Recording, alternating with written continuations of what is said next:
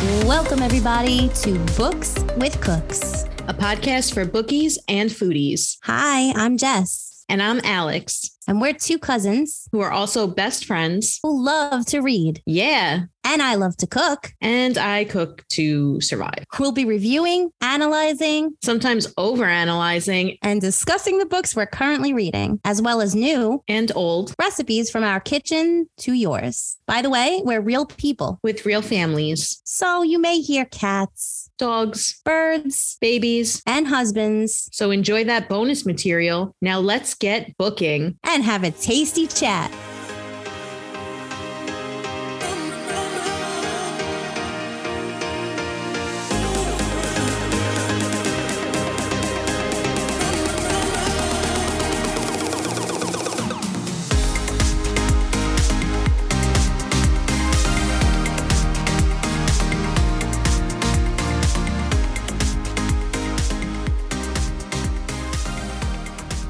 Hey there, listeners. Welcome to our first bonus episode. We'll be releasing new bonus episodes each month in addition to our other content, so be on the lookout for future episodes as well. This month, we're reviewing Sarah J. Maas's A Court of Thorns and Roses, the first novel in the ACOTAR series, or as my parents call it, the Avatar series.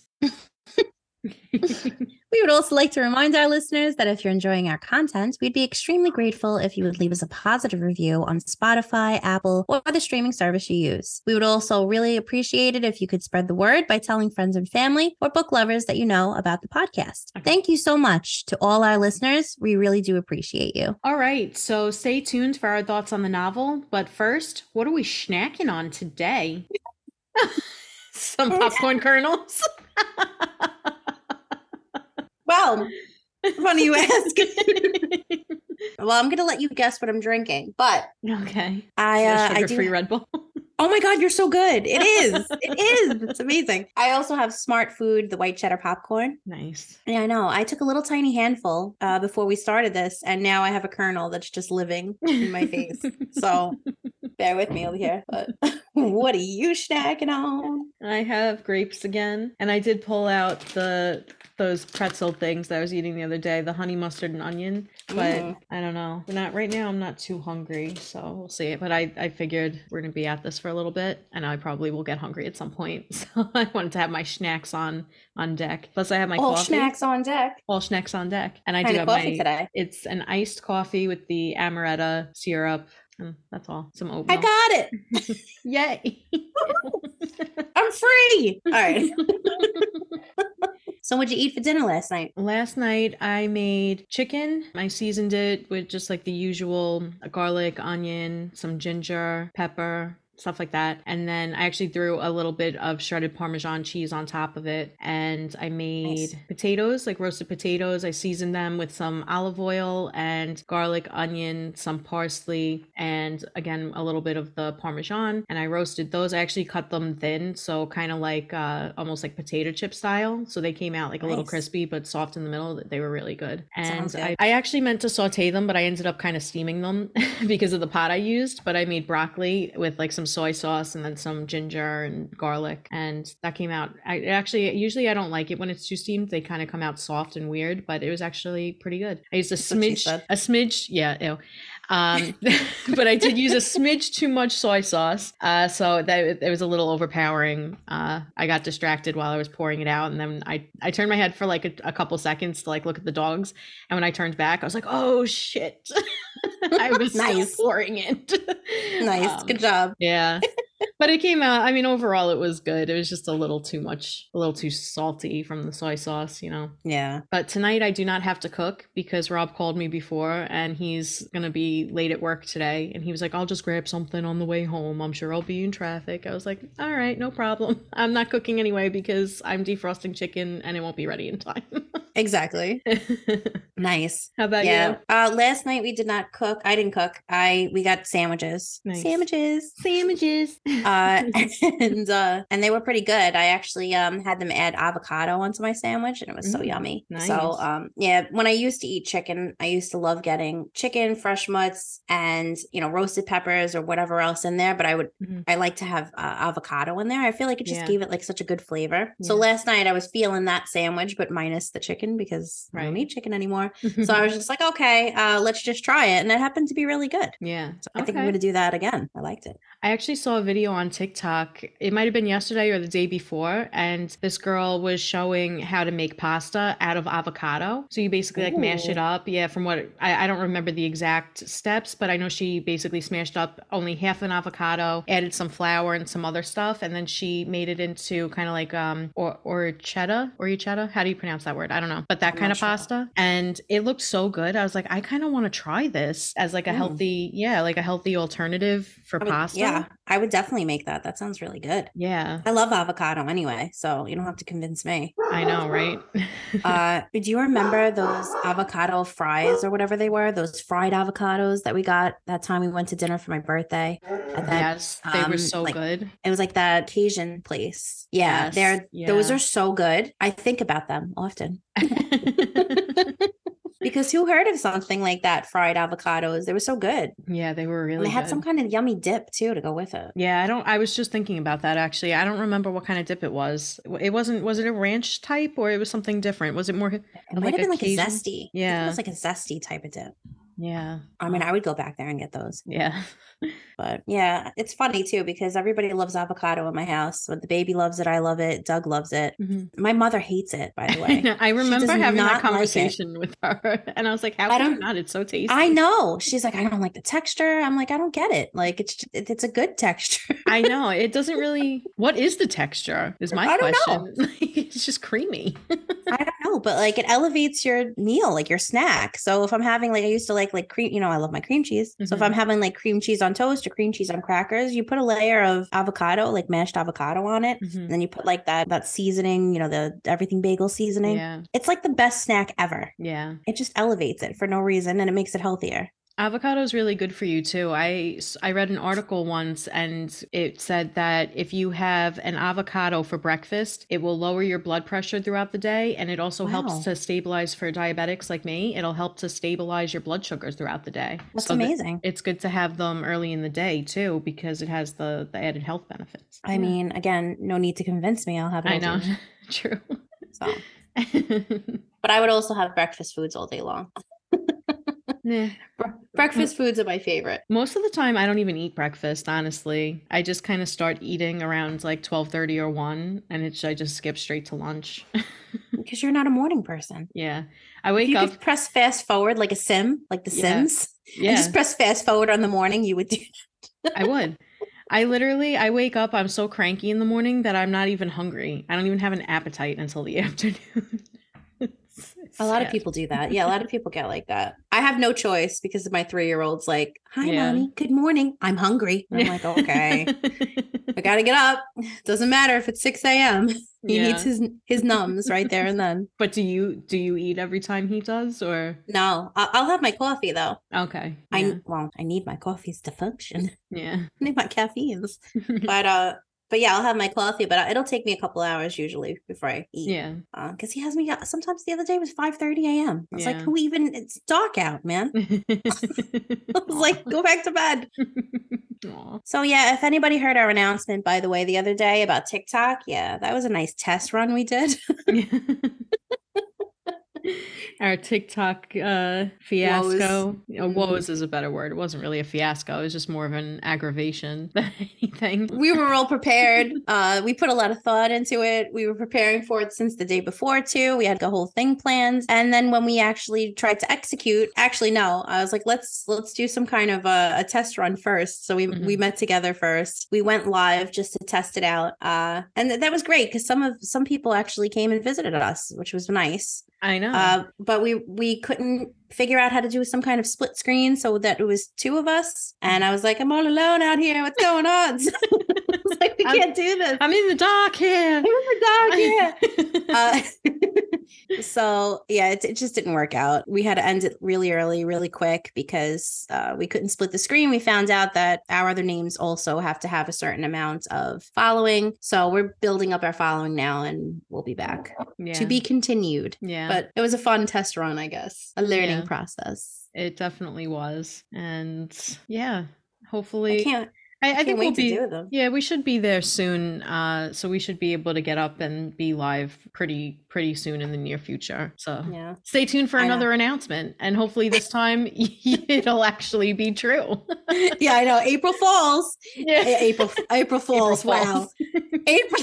Technically, yeah. April Falls instead of April Fools, but April Fools in September. Yeah. It's like we were being punked by TikTok. Basically, they were like, "Wait, how old are you two?" Yeah. Technology, no more. Old people go back to school. TikTok school.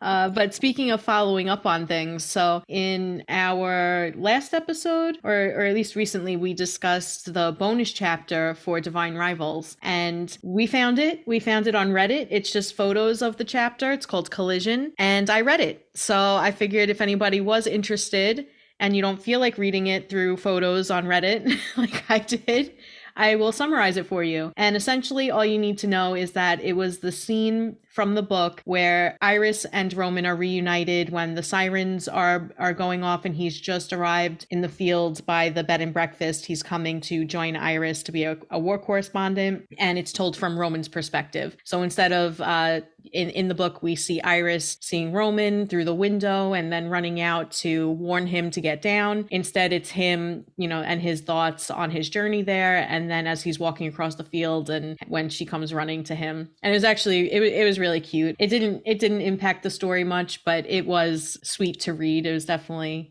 just like the rest of the book, it was cute. And I did enjoy reading it. And it was nice to see that same scene from a different perspective. And it was actually a little funny at one point too, because he was like, "Oh, she's running to come see me. She's so excited I'm here." And then he like runs to her, which we knew we had seen that from Iris's perspective. And he was like so excited. And then he was like, "Oh, something seems wrong." And then she just like slams into him and he's like, "What's happening?"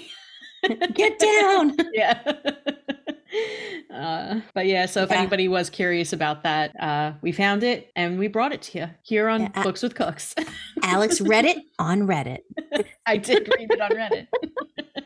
I have to check it out. I want to read it too. Maybe I'll do it later today. It sounds really cute. I like that it's from his perspective. Yeah. I wonder if she did that because now the next book is going to have double perspectives or something. That would be interesting. I mean, it wasn't first person point of view. It was written still in third point of view, but it was just, Roman was walking through and he was feeling nervous and, that was all.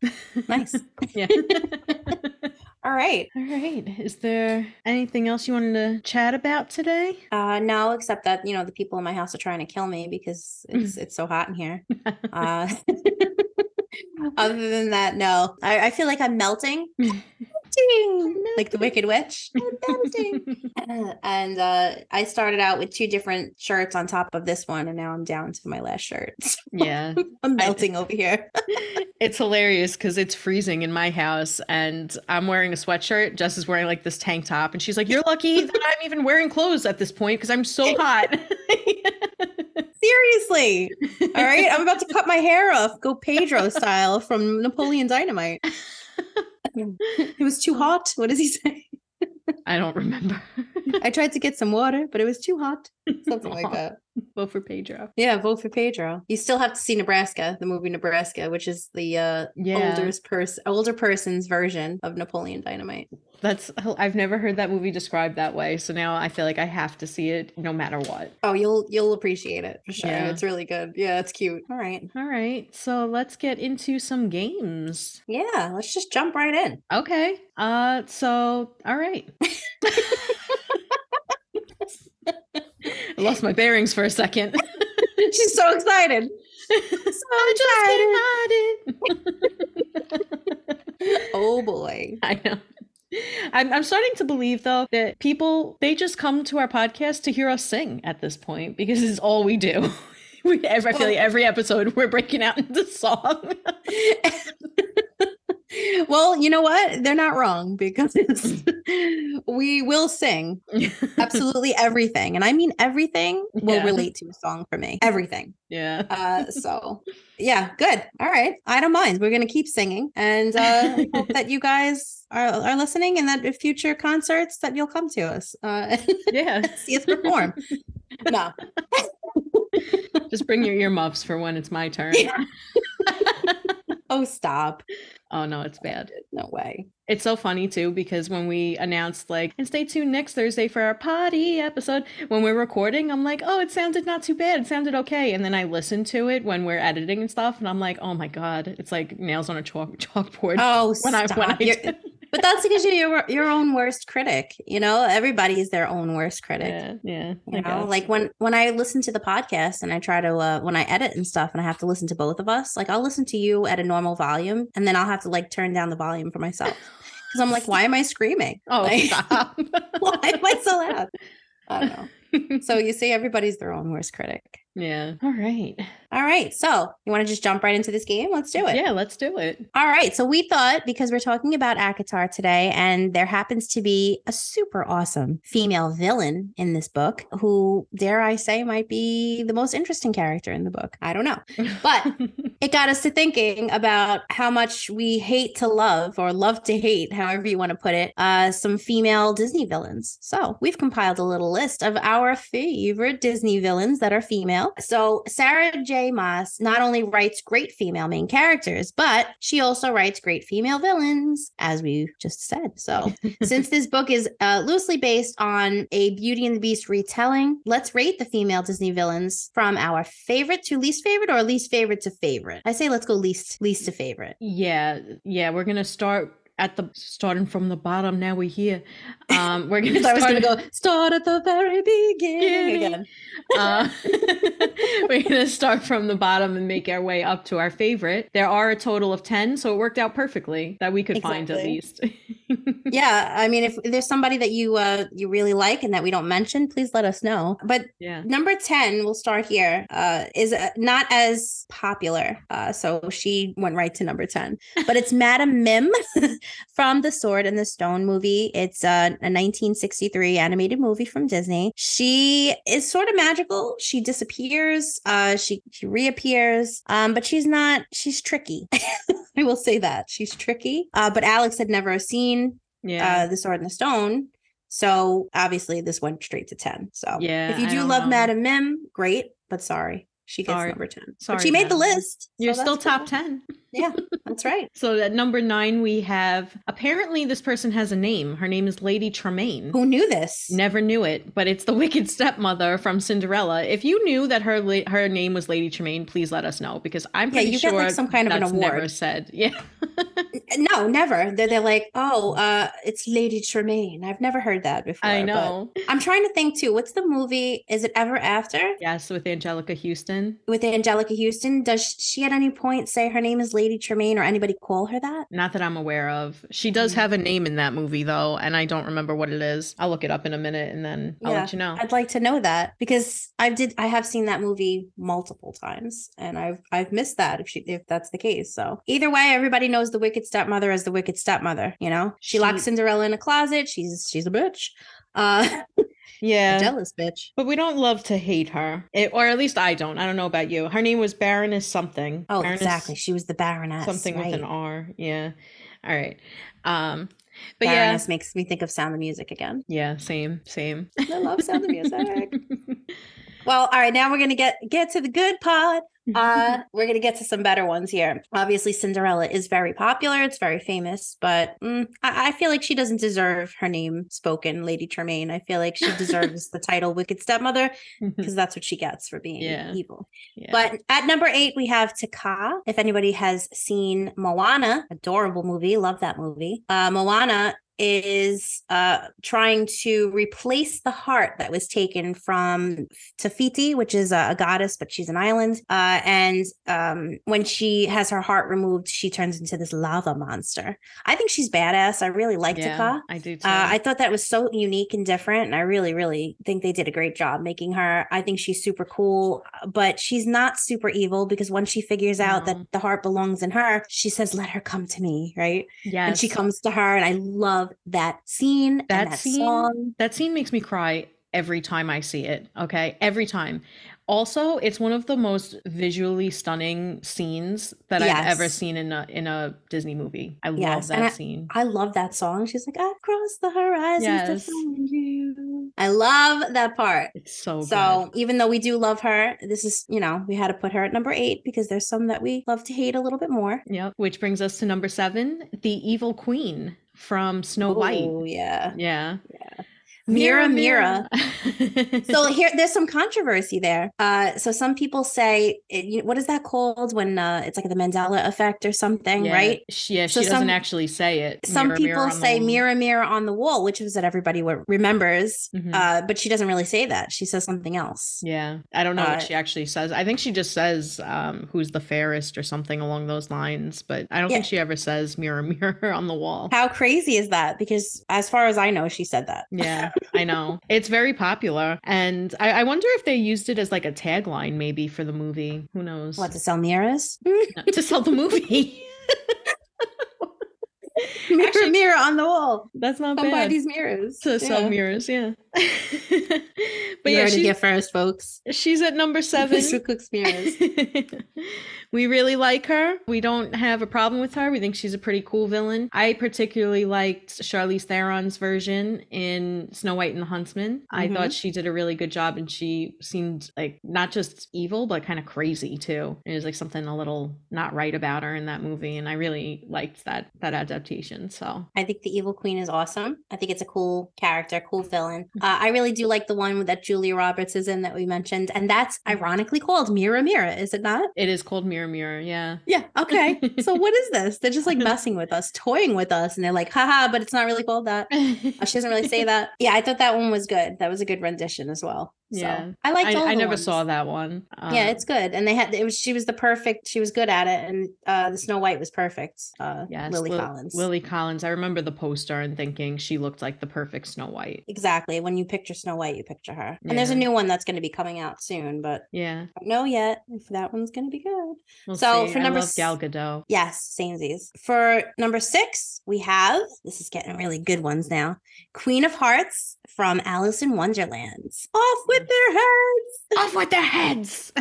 Oh my God. Remember they had to like paint the apples red or something? They had to paint something red. Really? Or white. Something. I think, was it paint the apples red? I don't remember, but I know that they had to paint something. So the people the little cards that work for her in Queen of Hearts, they had to actually paint the trees, like make sure that they paint the whatever fruit was on the trees. And one of them was like dripping off, and she sees it and she flipped out. I don't remember that. It's such an old school movie. I remember from when I was younger, and I was just like, oh, don't mess that up, because she got really angry. That's why you always made sure to paint it between the lines. You were like, oh no, I can't go outside the lines. Yeah, well, maybe. I don't know. Seriously, all I know is I didn't really like Alice in Wonderland growing up because it was like older, so it wasn't like my favorite. But I have a very big appreciation for it now as an adult. Yeah, I like the concept of it, and since we've gone down a few rabbit holes, I get it. Yeah, I like Alice in Wonderland. I don't know. It was never my favorite, but it was never my least favorite. As a kid, I liked it. I think I get it more as an adult. Yeah, exactly. That's why it makes more sense when you're older. Yeah. All right. So then at number 5, smack dab in the middle, we have Cruella de Vil. Cruella de Vil. I hate her, but she is funny. She is a good villain. She's great. She's great. I don't like her at all because obviously I love puppies and she's so evil. Yeah. But come on, in the original, when she's like, Anita, darling, like so good, and she's like, no spots, little white rats. She's great. She's great. She's a great villain. Yeah, she's good. She's definitely, I like her hair. I like the split hair. Her whole style, her car is pretty cool. What about the Yeah. Glenn Close one? I thought she did her pretty well. I never saw it. Really? Yeah. I remember the Oh. poster. Like, I remember seeing pictures of her from the film, and she looked the part. She looked a little crazy too, but I never She was saw the great. movie. She was great. And I like they changed it a little tiny bit. So instead of it being like Anita's friend from school, which really made no sense because why Yeah. would she ever be friends with her? Yeah, Anita's right. so nice. Instead, that was her boss. So Glenn Close, Cruella DeVille is her boss, and she actually draws a coat that has That like makes more sense. yeah, she's like a fashion designer, and she draws the coat for her, and then she gets it in her head that it's going to be, Dalmatians. She's like, "Don't you have a dog Yeah. like this?" It's Ugh, creepy. Immediately Yeah. quitting. Immediately. Well, yeah, because then she comes and steals her puppies. I'm pretty sure she quit by the end of the movie. So Yeah. All right, so number 4, we weren't sure about the name, but we do love her and we're going to sing. It's guaranteed right now. But it is the mother. Her name is Mother Gothel, and she's the mother from Tangled, one of our favorites. We love Yes. Tangled, Love it. which is a rendition, if you don't know, of Rapunzel. Yep. So, Mother knows is best. best. Mother knows best. Listen to your mother. Love it. I love that movie. I love that character. I love that song. I love all the songs in that movie. She's so evil. I mean, if you don't know, she literally kidnaps this girl when she's a baby out of her crib, and then uses her because she has magical hair to make her look younger. So, if you know the old Rapunzel tale, then you get it. But she's so great. She keeps her locked in the tower, and she's like, "Oh, now I'm the bad guy." Like, she's just so good. She's such a gaslighter. Oh, good. I know. She really the character. I mean, the actress that they used to voice her really did well. Yeah. She's I always great. thought, who was it? I thought it was Susan Sarandon. Is it not? Dude, I thought it was Cher at first. Oh, yeah, we talked about this. I mean, it needed to be Cher. The Mother character knows looks best. Listen to your mother. Listen to your mother. It needed to be Cher. It was a misstep on Disney's part. Not the actress that plays her did a great job. So applause to that person, to that woman. But it was Donna Murphy. Who's Donna Murphy? Why does that sound familiar? God, do you remember Center Stage? Yes. Do you remember the dance teacher that was kind of hard on yes, Zoe Saldana? Yes. Her. Yeah. Oh, wow. Okay. I didn't know she sang and stuff. Yeah. Oh, that's I didn't exciting. know that either. That is exciting. Okay. I like her. I mean, all right, so we'll let it slide. But if she couldn't do the role, if something happened, then she got sick or she couldn't play it, Cher was Cher. next in line. Yes, absolutely. Come on. I swear to God, if you don't know who we're talking about.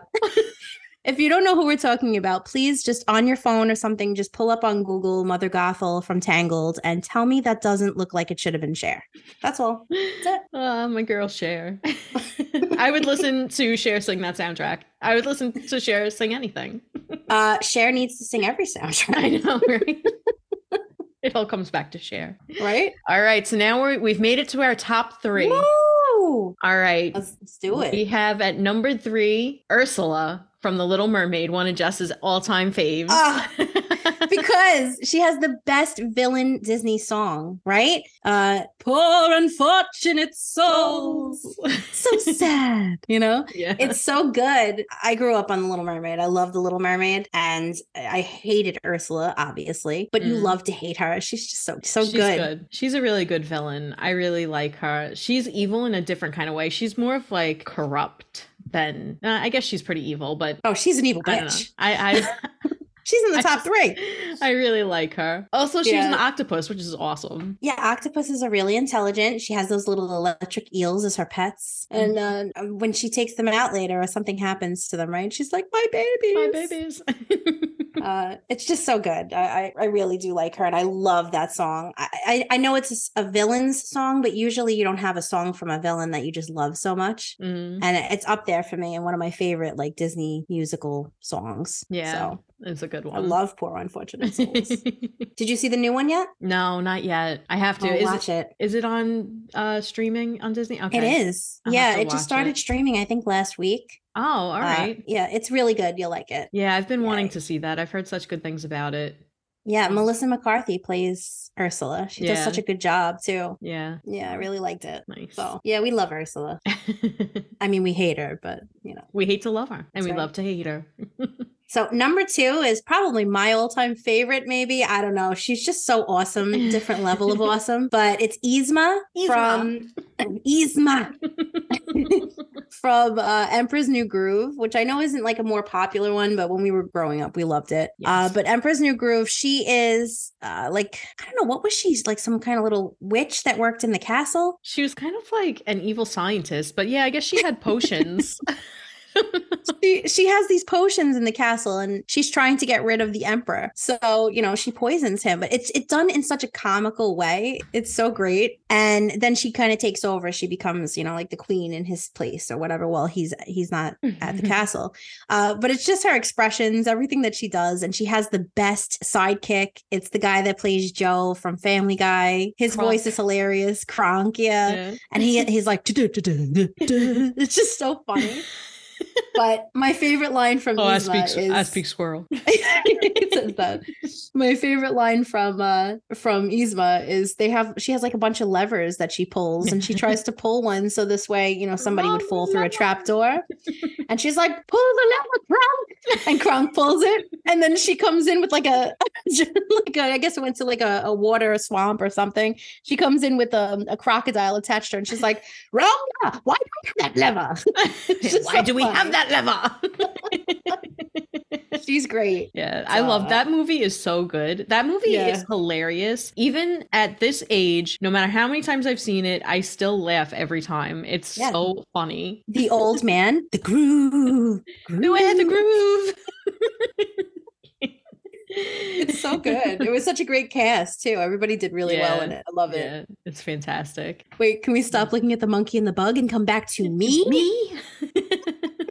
All right, take it away, Alex. Who's number 1? All right, at number 1 we have, I wonder if anybody guessed it, but it is Maleficent from Sleeping Beauty. Yeah. So she gets number 1 because she's the goddamn coolest, okay? She, as Jess has said in our other discussions, she turns into a dragon. She has really cool magic. She's also pretty evil, but she's just badass. She's just really cool. Honestly, I was never a big fan of Sleeping Beauty. I thought the movie was boring, but I loved Maleficent. Because she's asleep the whole time? Yeah. I was like, what's going on? And even as a kid, I was like, this is boring.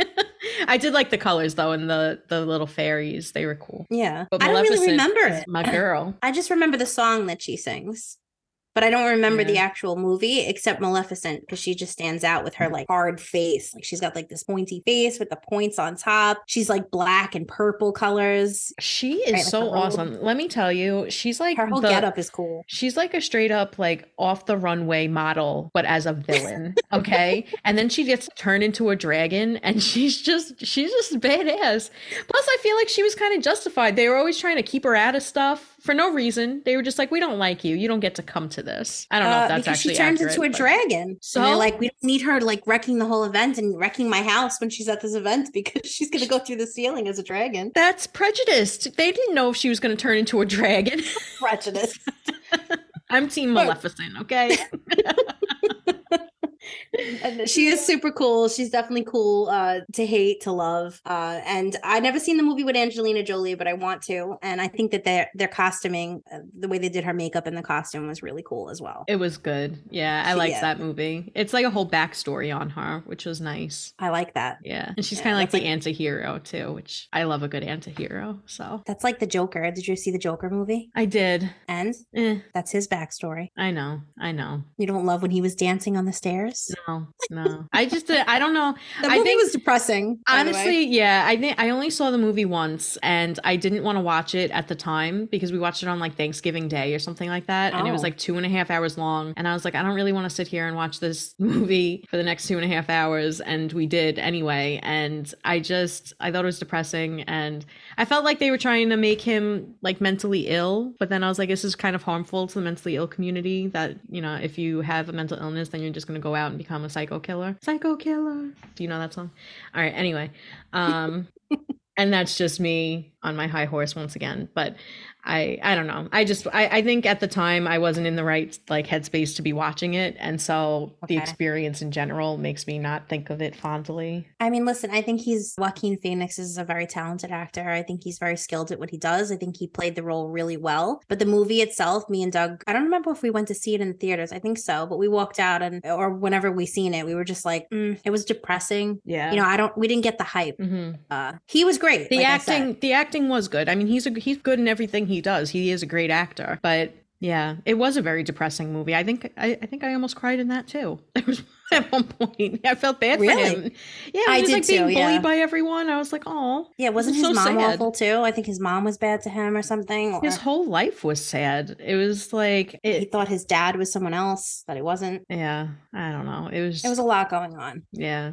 But fun fact about Joaquin Phoenix, he changed his name to Joaquin. It used to be something else because I think all of his brothers and sisters and everybody had like a Rain type of name or something. But he was in the movie Parenthood with Steve Martin. Yeah. That was him. Remember, he was Diane Weiss's son. Okay. The one that her daughter was dating Keanu Reeves. That should ring a bell. Vaguely. I saw that movie a long time ago. Yeah. I just couldn't believe it. I was staring at him. I'm like, this is definitely a Phoenix kid. And it was him. Oh, wow. He had a different name. I think it was like Leaf or something. Oh, okay. And then I looked it up and he had changed his name legally from Leaf to Joaquin. So, yeah. Fun fact. Interesting. He's good at his job because he's been acting for a long time. So I was always wondering about that too. I was like, how did we have like Rain, River, and Joaquin? Yeah, why not? He changed it. Why not stick with the theme? But I'm pretty sure. Correct me if I'm wrong, but I'm pretty sure his name was Leaf. That does sound familiar. I knew that there was a Leaf. I just thought it was another sibling. But if it was actually just him, then that just makes sense. Yeah, good story. Yeah, man. All right. Sorry, I was trying to look it up real quick to see if it says his. I think his best role though was in Gladiator. He was so good in that. That movie is good. Yeah, I've liked him in pretty much everything he's done for the most part. I mean, I haven't seen every single one of his movies, but all the ones I have seen, I thought he did an excellent job. So. Yeah, he definitely puts himself in the roles, and it pays off. Yeah. Speaking of putting ourselves into things, you want to jump right into this one? Let's do it. Yeah, let's do it. Oh, so Alex is like, oh, right now? Oh. I forgot that I'm blue. Abba-dee, abba-da. I'm blue, da-da-dee-da-da-da. By the way, I like the new song, the remix of that, so much better than the old one. You know which one I'm talking about? Yes. I'm good. Night of my life. Yep. Whatever it takes. So much better because it actually has real words and lyrics, where the other one doesn't. The other one had real words. It was just the same words over and over again, and it was I'm blue. I live in a blue house with a blue car. Ridiculous. I mean, it's the classic, but but at the same time, it's like, remember there was a lot of controversy over the lyrics. Everybody thought it was, if I was green, I would die. Yeah. But he doesn't say that. Yeah. It's like, abba-dee, abba-da. Yeah. Anyway, all right. You guys really are getting a concert today. I know, right? Enjoy your bonus episode concert. All right, so A Court of Thorns and Roses is a book that takes place in both the mortal realm and the realms of the fairies. So let's build our fantasy fairy world, Jess. Ooh. If you were in ACOTAR, what court would you be in? So do we have to stick with the rules of ACOTAR, or can we branch out and make our own fantasy worlds? You can do whatever you want. It's your fairy fantasy world. Damn right. All right. So if I had to stick with the laws of this book, obviously I think I would be an autumn court girl because I love the fall. Love me some fall. Love the leaves. Love the colors. I think that would be beautiful. My outfits would be like mustards and reds and these pretty maroons and just fall colors. Yes. But if I'm building a fantasy world, then I would have all the seasons, which I know somebody might be like, but that's the world that you live in now has all seasons. But I mean seasons on demand. So if I was like, oh, I don't want it to be fall today, I want it to be a summer day, then I could just snap my fingers and it'll be a summer day. Or I need spring today and with flowers everywhere, snap my fingers, boom. So yeah, I would be a multi-realm girl. Okay. There would be waterfalls everywhere. There would be beautiful scenery, mountains, definitely mountains, kind of like a mix of Montana, but fantasy. Okay. Gotcha. Right? Like fairy tale Montana. So Nice. Okay. right? Yeah. What about you? So if I had to, I'm torn. I'm torn between the winter court because I do love the winter and I do love the snow and all that and go ice skating. It'd be really pretty all the time. But I also really like the night court, not just because of the book, but also, I mean, I know like all of my backgrounds on my work computer and on my personal computer. Actually, if I pulled up like my browser right now, you would see it's all like stars and the night sky and shit. So I'm torn between the two of them, but Jess thinks that I belong in the winter court because Yes. I have my white eyelashes and my white eyebrow, my white streak in my hair. So she thinks that I would fit in perfectly and that it was made for me. So I guess I'll go with winter court. Yes, and how awesome you would look, I told you. If you were Tilda Swinton. Is it Tilda Swinton? Yeah. Tilda Swinton like gear. So like you have like these like from Narnia, if anybody's seen, she plays the White Witch and she has the coolest outfits, like these long, beautiful, like light blue dresses that are shimmery and stuff with like the white robe and stuff. I could see you like just chilling like that. Okay. Plus you could have some kind of snow powers, let it go. You know what I mean? That's let it true. snow. I wouldn't mind having some Elsa like, powers with the snow and ice and shit. Oh my God. Cool. So you would be like an ice queen. I would 100% be an ice queen. Yeah. Right. I know. Is there any, I just need not to go to Frozen for a second, but like, is there anybody out there that's like, oh, I wouldn't want to be Elsa? Like you'd want to be Anna? Some little kids are afraid of Elsa because they don't really understand the movie if they're too young, and because they think she's the villain because she has these like scary powers and they think that she hurts people. That could. Well, in the original, because I have a big book of Hans Christian Andersen's work, and it's all illustrated pages. It's really nice. I'll show you one day. Ooh, yeah, and she was, if you read the original story, she was bad. Really, she wasn't good. Yeah. Interesting. So yeah, they were gonna I seen the making of Frozen because I'm that nerd, and they were saying that there were a couple of scenes they cut out that she was going to do things that would have been a little more villainous, but they decided to come away from that and make it more about the sisters, which I liked. Her story is kind of dark though. Even in the sequel, I remember I watched that and I was kind of like, wow, this is a little dark for like young kids. She basically goes into like the underworld and spends time with spirits, and then she's like queen of the spirit world by the end. Oh, in the second one, yes, yeah, in the sequel. I loved the sequel. I thought it was good. Yeah, no, I loved that part when she goes down there with the spirits and everything. I thought that was really beautiful. It is. It's definitely beautifully done, and I really enjoyed it, and I like the songs. But I think for little kids, it's a little dark. No. Yes, I agree. Okay. But as an adult, that scene when she's singing and then she sees her mom, and I was hysterical crying in the movie theater. I had my mother on one side and I had my mother-in-law on the other side, and I was pregnant with the baby. Yeah. And of course, I had like pregnancy emotions, but I was hysterical. I was like, "This is beautiful. It's her mom." I had feelings. Yeah.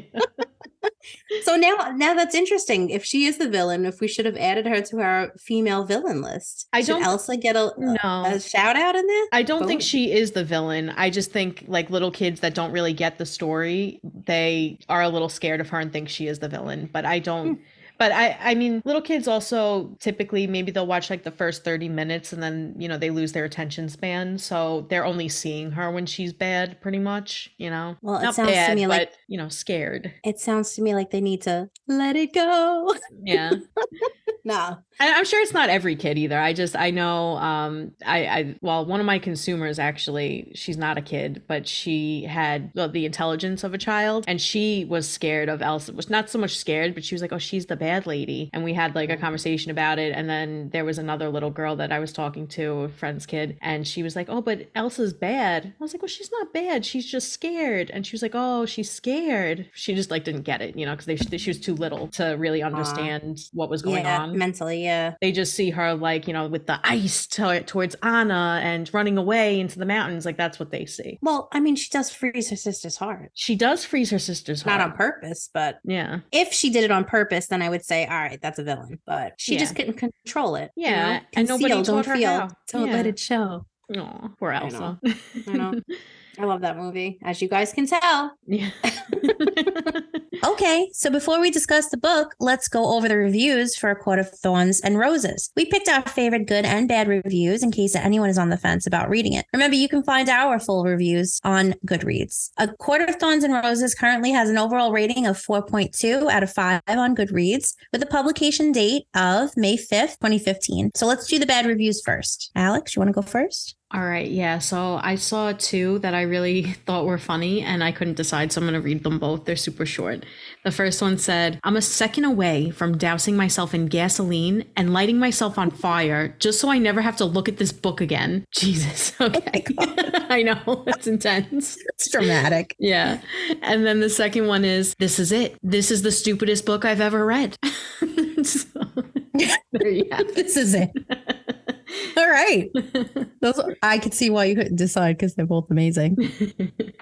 All right. So I found a 1-star as well. This person was not a fan. I honestly don't think I've hated a book more in my entire life. I like fantasy and I knew there would be a little cheese with the romance aspect, but with how much this book was recommended to me, nothing could prepare me for how many times I'd be rolling my eyes. Next, the love story was barf times a million. Oh my God. I literally could not understand where this love was coming from. I was so disappointed in the world building and plot of this story. It had so much potential, but just not enough. Oh, and the riddle answer, OMG, I threw up in my mouth a little with how cheesy that was. Okay. Nice. Okay. Not a fan. Not a fan. Barf times a million killed me. Oh. All right, so let's move on to the good reviews. All right. So, Alex, you got a 5-star? Yeah, so I have a 5-star. This person said, I'm speechless. What am I supposed to say after this? Am I supposed to write a coherent review with vital points as to why this book, all caps, was fucking amazing? I can't even talk right now. I'm speechless. I want the second book in my hands, but my order still hasn't come. I'm ready to go to fucking England myself and purchase it. Kids, I'm literally dying here. It's so intense. I can't. That is officially my favorite review that we've ever read on here. That is amazing. Wow. Girls going to England. Kids, I'm literally dying. Oh my God. Wow. All right.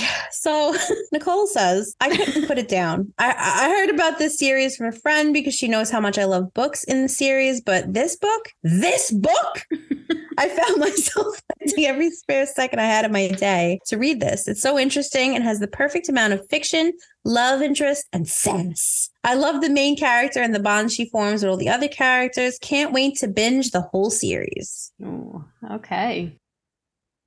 Before we get started, we want to include some trigger warnings. This book and the following discussion will include topics of violence, murder, death, and sexual content, so please be aware of that before you proceed. We also want you to be aware that there will be cursing and spoilers in this episode. So if that's something you're sensitive to, or if you haven't read the book yet, you may want to skip this episode for now and come back to it in the future.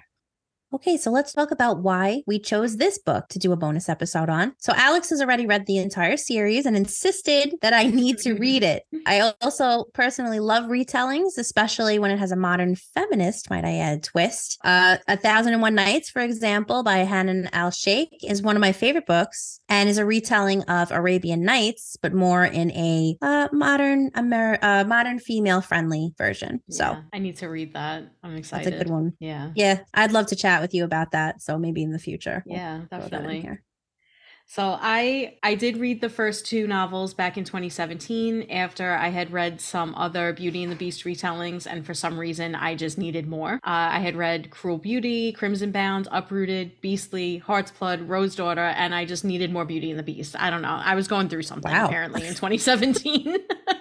I mean, we do love Beauty and the Beast, the movie, so I get it. It's my favorite, but I I must have been going through something at this time. So that's dedication. I know. But yeah, at the time, only the first two books were published. I had to wait for more books, and I'm still waiting for more. Oh, patiently? What did I say? You had a wait. You said I had a patiently. So at the time, only the first two books were published, and I had to patiently wait for the remaining books, and I'm still waiting for more. The second book in the series is one of my favorites of all time, and I needed someone in my life to discuss this series with. So I needed Jess to read it with me. Yeah, I am. All right. I did it.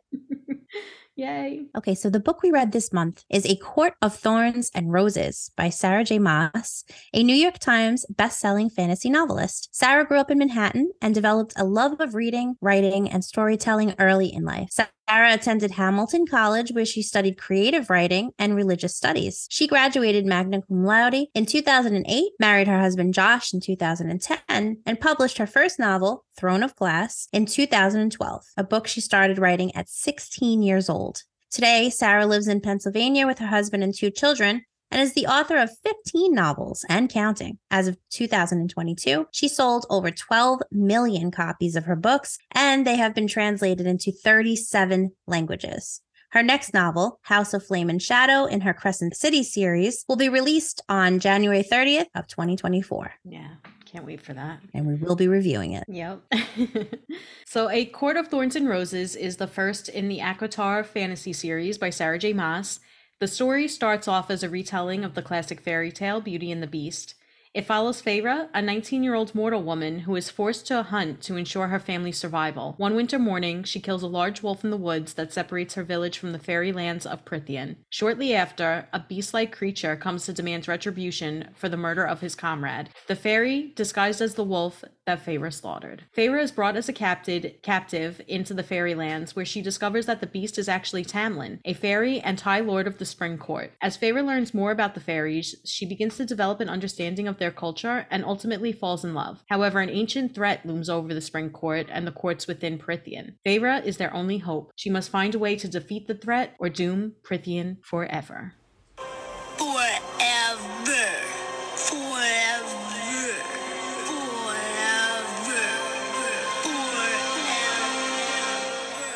All right. So let's get into our discussion. Okay. A Court of Thorns and Roses, aka ACOTAR, is loosely based on the plot of the fairy tale The Beauty and the Beast. So do you find the familiarity with the classic to be helpful in getting into the story? And do you generally like retellings, or do you prefer the classics to stay in their original form? I love retellings. Yeah, I think I mentioned earlier in the why we chose this book that prior to reading A Court of Thorns and Roses, I had basically gone through every single Beauty and the Beast retelling that I could get my hands on. Beauty and the Beast is always my favorite Disney movie. It's still my favorite Disney movie. I love it. And so I do. My favorite too, yeah. Yeah, I really like retellings. There's also a whole series by, I believe her name is Marissa Meyer, and it's the Lunar Chronicles, and it's all different retellings. There's Cinderella, Little Red Riding Hood, Snow White, and Rapunzel, actually. Oh. And those were really good. I just love them. I think it's fun to take an old tried and true story and then change it up either in a fantasy way or in a modern way. I like it. I do find it a little comforting. I like the familiarity. It definitely helps getting into a story because you're already familiar with the essence of the tale. The essence. So yeah. Did you ever watch, I think we discussed this, but Once Upon a Time, right? Yes. Yeah. Loved like the first 2 seasons. Yeah, I liked how they did this with Belle and Rasputin, right? Is that his name? Rasputin? Mm-hmm. No. Rumpelstiltskin. Rumpelstiltskin, right? Yeah. I like how they combined them two together and he was the beast. Like, I thought that was cool. Yeah, that, I liked that don't go by us on that show, because you could watch the first 3 seasons and then just stop because it gets really bad. But it was really good at first. Yeah, started out great and then it got a little weird. It was a great concept. Yeah. But I think there was like 30 episodes or 40 episodes a season. So after a while, I was just like, all right, where are we going now?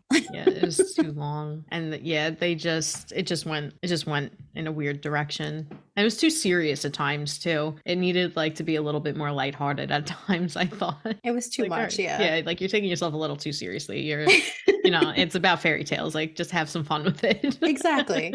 So, I mean, I really do like you. I really do like retellings, and growing up, Beauty and the Beast was my favorite as well, until I seen the movie. It's been replaced by Wally. I love Wally. Okay. I love Wally so much. Yeah. And you want to talk about crying? I always cry. with Wally for some reason, but Yeah. we'll talk about that another day. Okay. But I do, I do like retellings. I mentioned briefly earlier that I love the new modernized tale of Arabian Nights, how Hanan al-Sheikh wrote a modernized, putting female in a better light, 1001 Nights. So I really do like retellings overall. There's a lot of retellings too that are on my TBR that are like, something having to do with Pride and Prejudice and, like what happens to the Darcys after. And I know they're going to be terrible, but I want to read them anyway. Pride and Prejudice and Zombies, right? Isn't that one? that I don't want to read. Oh, okay. I'm so over zombies ever since when we used to watch The Walking Dead, and it just took a turn, and I was like, I just can't do this anymore. Yeah, you watched that longer than I did too. I cut out at some point. I was like, I'm done with this show. I'm sick of them. Yeah. Well, I started getting, I don't know anybody out there who watches it. If you're watching it and you haven't seen this part, like just skip this part right now. But the part that happens, where they kill off, I don't even remember his name anymore. Was it Ben? No, it's not Ben. Glenn? Glenn, yes, close. Okay. Yeah. After that scene, I was like, I can't watch this anymore. I hate this show. Oh, that's when I stopped too. Not so much because they killed him, but just because I hated the way that this is completely off topic, but it is. the way that they filmed that show was so frustrating because they would have a cliffhanger and then they wouldn't get back to it for like 3 episodes, and they wouldn't be filling those 3 episodes with interesting, fun things. It would just be boring filler shit, and then they finally get to the cliffhanger, and then there would be another, and it's just like over and over again. I was like, this is bad storytelling, you guys suck. It wasn't because of Glenn dying or the way that he was killed, because I really thought Negan was a cool character. He was a cool villain, but it just got dumb after a while, and I was just like, how much of this can I watch? It's like the same thing over and over again. They get themselves out of it, and then they get themselves in it again, and I was just like over it. So I think it turned me off to zombies for the rest of my life, but that's fair. That's a whole nother issue. Yeah. All right. Yeah. So that's a me problem. So yeah, I do. Of course, I'll always prefer classics in their original form because they're the classics. But I did text you when I realized I hadn't realized that this was going to be a Beauty and the Beast retelling, and I was like, "This is Beauty and the Beast," and you were like, "Yes, it's a retelling of Beauty and the Beast." I was like, "Oh, okay," because at first I was angry. I was like, "She stole this," and you were like, "No, it is." I'm like, "But it doesn't say it." Like, at least on, I don't know where it is right now, but at least on my 1001 Nights, it says a retelling, Yeah. This one didn't say that. So I was tricked. You're right. It doesn't say that. And actually, even Throne of Glass is supposedly loosely based on Cinderella, like a retelling of that, even though I didn't get that vibe at all, personally. This one seemed much more true to the dynamics of, I see it says a retelling. See, it says a retelling. This one, at least, I think it's because this one is so similar to Beauty and the Beast that you don't need to have it there. But it used to be. I mean, when I read it in 2017, like that's how it was marketed. Like that's how that's how I found it. So I don't know if it's just because it's taken on its own form and its own life now that they don't include that. But I don't know. It was funny though to get that text from you, and I was like, "Yeah, I told you this," and you were like, "You didn't." I was like, "Oh, I thought I did. Sorry." Yeah, and you didn't warn me about the first 2 chapters, but we'll get into that later. But also, do the other books, are they retellings of other fairy tales too, or no? No, I do think that ACOMAF is kind of has like Hades and Persephone vibes to it, but it's not really, You had said that. I think that's interesting. Yeah, it's not quite the same, but it has. Once you read it, you'll probably see what I mean. Okay. So, all right. So in the novel, Feyre's wants and desires are often thwarted by her responsibilities. She has to hunt, she has to collect firewood, etc. She identifies early on that her ideal life would be one in which her sisters are married off and that she and her father have enough money and food so that she can spend time painting. What do you think this says about her character? And why do you think historically people turn to all kinds of art, writing, music, painting, etc., when they're facing hardship? And what is the significance of Feyre being an artist in the story? So for those of you who aren't going to read this or haven't read it yet, Feyre makes her mother a promise. Her mother dies. She makes her mother a promise that she's going to protect her sisters and father. Her father's injured. So she goes out, she gets them the food. She has to hunt in order to do that. And she has to face hardship really early on and become an adult quicker based on these needs that she has to do and provide for her family.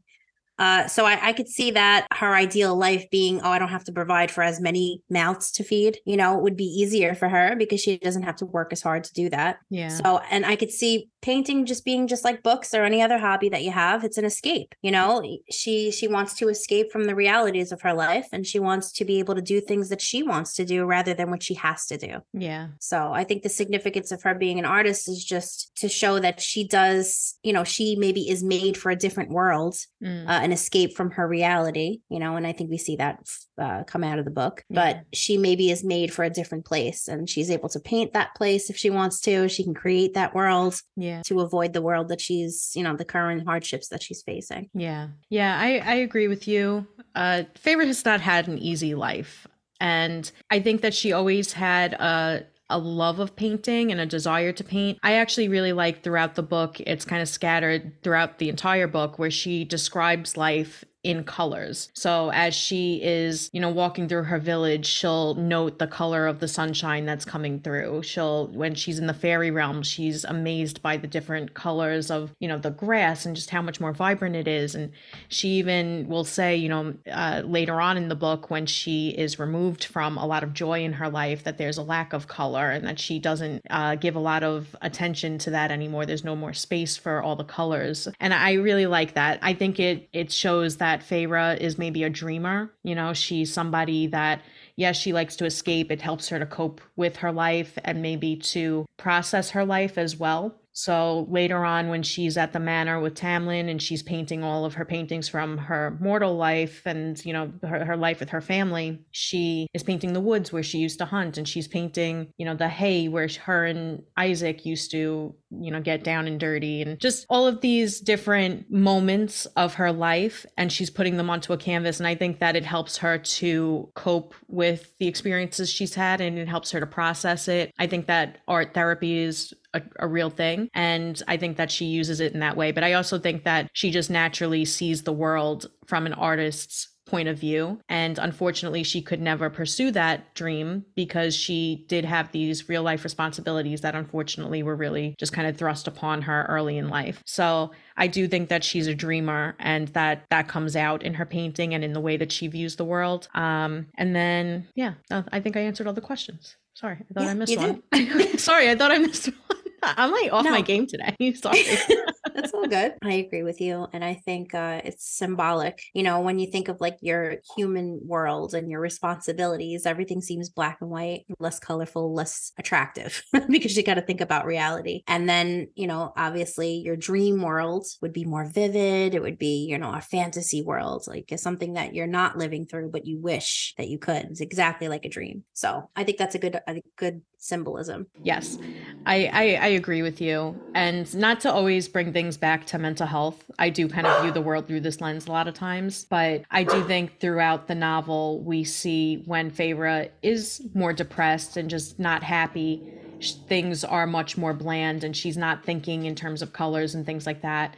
And then when she is experiencing joy, everything is more colorful. Her paintings are more colorful, and she views life in a more colorful way. And I think that was intentional on the part of Sarah J. Maas, SJM, because I think it does represent her mental state as well. Yeah, that's a good observation too. I didn't even think of that. That's great. It makes it really interesting too, the whole concept and reading it. Yeah. So as we mentioned, Feyre has to, from an early age, she has to provide food for her family. So she needs to go hunt to do that. So while she is hunting for food, she happens to come upon a large wolf in the woods. She speculates that the wolf could be a fairy, as she detects maybe intelligence behind its eyes, and further observes that the wolf seemingly allows her to kill it. So she does kill the wolf in the woods. And this serves as a catalyst for the rest of the story, as she's taken then to Prythian, which is the fairy realm, as a debt for killing the wolf that was, in fact, a fairy. So what do you think about Feyre's decision to kill this wolf despite thinking that it might be a fairy? Yeah, When I first read this, I was kind of conflicted about this because in my head, I was like, if you do think it's a fairy, why would you kill it? But at the same time, she does kind of explain that it's safer for her and her family to kill a fairy because what they believe about the fairies and stories that have been told, and to some extent it is true, is that these fairies will come across the barrier between their worlds and they will steal mortal people and they will bring them back across the border, and then nobody really knows what happens to them at that point. They hear all these wild stories that they'll be eaten by them and taken as slaves, and at one point they were slaves. Humans were slaves to the fairies. So I understood it was coming from maybe a place of I need to protect my family, but I still was kind of taken aback is the right term. I was kind of like not shocked, but just kind of like a little taken aback by her decision. I mean, definitely, the wolf, first of all, as a vegetarian, I'm against hunting in all levels. So these first two chapters involved this hunting scene. And I was just like, I texted Alex and I was like, you didn't warn me. And she was like, it's important. It's important for the book. And it was. Only that one little part. Yeah. But it was very hard for me to read because, the wolf does stare at her. The wolf isn't trying to defend itself. The wolf, you don't realize if it's a fairy or not. Regardless, it's an animal that's defenseless and is just sitting there and like looking at you and making eye contact. And I obviously wouldn't have been able to do it. So I guess it paints you not to use her own hobbies, but it paints a picture of Feyre as someone who's not necessarily, I don't want to say sentimental about an animal, but you know what I'm trying to say. She's a little more, she's tough. She's tough to be able to do that. And then she goes and, like, not to get graphic, but skins the wolf and does all these things that she has to do because she's developed these skills for survival. Yeah. And I get that. But, had she not done that, then we wouldn't have had this story, obviously. But she comes from a place, like Alex said, of like prejudice for this other species of life. She doesn't know them. She doesn't view them as human or humane. She just looks at them as the enemy. Yeah. So when she is, she detects whether he could be or not, she just looks at it like, look, this is a wolf. I can get money for this pelt and I got to do what's best for my family. Yeah. So, I mean, to some extent, when it comes to the hunting in general, she doesn't really have much of a choice because if she doesn't go out and hunt, her and her whole family are going to starve because no one else is doing anything to help them live. So I don't think that she necessarily, this is one little issue I did have with the book is they claim that she did it with hate in her heart. And I think that SJM tries to make that a thing, but I just disagree because she didn't seem to me like she did it because she hated fairies and wanted them dead. It just seemed more like a survivalist type of mentality more than anything else. But yeah. I mean, that's all it has to be, that she viewed it as a paycheck to help her feed her family. Otherwise, it's very cold to just shoot at the wolf if the wolf is looking at you and being defenseless. If it was chasing after her, I would have been like, okay, well, defense. But obviously, it was necessary for the rest of the book. Yes. And as we do later find out as well, this wolf was a fairy that was sent beyond the borders intentionally to be killed, basically, by a human woman with hate in her heart because it serves a purpose in the plot later on. So it was intentional for us to know that this wolf seemed to be aware of what was happening and still allowed it to happen. Yes. So in the novel, Feyre reports that she and her two older sisters, Elaine and Nesta, shared a bedroom, a bed, and a dresser. One summer, Feyre painted each of their drawers on the dresser. On Elaine's drawer, she painted flowers. On Nesta's drawer, she painted flames. And on her own drawer, she painted the night sky or just stars. What do you think this symbolizes in each of these characters? And do these symbols make sense from what we know about the characters in the novel? Yes. So I really like this because Elaine is the youngest sister, and she has a lot more to grow. She has a lot more, to come into her own, to come of age. So the flowers can definitely symbolize. She's not the youngest sister. Feyre's the youngest. Really? Yeah, Elaine's the middle sister and Nesta is the oldest. Oh, all right. Well, I got that wrong, but sorry. Well, there goes that theory. Sorry. Or maybe she just has to grow into her own some other way, because right now they're basically just following her sister around as Feyre does all the work and then just putting a hand out to collect money for her hard work and go out and do their own thing.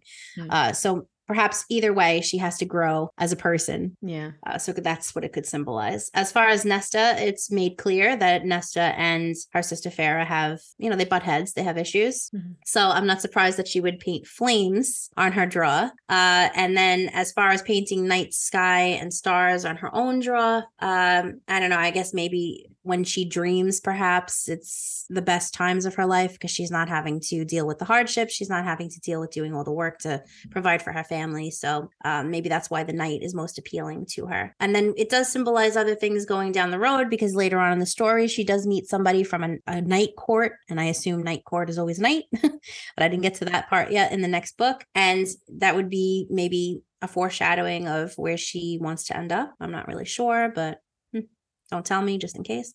but yeah, I think that these symbols definitely make sense because it seems Nesta has a little fire in her belly from the encounters that we have with her. I think she's a little fireball. So yeah, in a good way. Yeah. And Elaine seems a little more muted as a character for me. The couple of times that we are encountered with her, she just seems like a flower would be best maybe for her. Perhaps maybe she's prettiest or something. I'm really not sure, but I'm sure Alex will clear up all of that. I don't know if they're all described as being very pretty. I think just in their own ways. I think Feyre says that Elaine is like the softest of all of them. Like she has the most feminine, like softest type of beauty. Okay. That would make sense for flowers then. Yeah. I also I really like that Feyre did this. I thought this was really cute when I first read it. And I think, throughout the book, we don't see her sisters too much in the book, but when we do, Feyre is talking about how Elaine is always tending to her garden. And even when they do have money, she's still pulling the weeds and making sure that she's tending them, even though it wasn't considered something that a lady would do because they have servants for that. So I think that the flowers do represent a type of purity. I think Elaine is supposed to be compared to Feyre and Nesta, at least, she seems to be the most pure in her intentions at times. She seems to be the most innocent, agreeable, innocent. Yeah, the most innocent, definitely. So I think that the flowers not only represent her love for growing them, I think she's also maybe a nurturing person. She likes to tend to the flowers and things like that. She likes to watch them grow and to help them grow. So I think that would maybe be a little bit symbolic of that. I agree with you about Nesta. Nesta is a fireball. Like she's one of my favorite characters, and she always was. She gets a lot of hate from people, and I don't really understand why, because I think she is A, hilarious, and B, badass. Okay. I really enjoy Nesta. I think she's super funny, and I think she's really tough. And it's funny because she's kind of described as cold, but she seems to have this fire in her that makes her just a real wildcat. I don't know. I really enjoy her character, and I like that the flames were used to represent that fiery personality in her, kind of like a repressed rage, honestly. But it's just how she seems. She, when she's talking to Feyre about their parents, it's, she loved her mother. She was close with her mother. I think she's described as being the most like their mother, but she has a real hatred for their father, to the point where in the beginning of the book, Feyre says that she won't even talk to him. They'll be sitting across the fire from each other, and she just acts like he's not even there. She gets, really angry with him for letting their mother die, and then for not taking care of them and just basically being weak. So I think the flames do represent that anger in her as well. And then for Feyre, I mentioned before with the painting, I think she's kind of a dreamer. And I think that's where the night sky comes in, kind of like you said, when she's dreaming, she's maybe at peace or the most happy. And I agree. I think it represents her, her tendency to dream about maybe something better, bigger and better. Yeah, because in the dream world, when she sleeps, she's able to maybe dream of doing things that she can do for herself. Yeah. When she's awake, she can't do things for herself. She has to make sure everybody in her family is provided for. So she has to put them all before her own needs and her own wants. So, yeah. But you did bring up the father, so this is a perfect time to talk about him. So Feyre's father throughout the novel is, as Alex said, depicted as weak, crippled.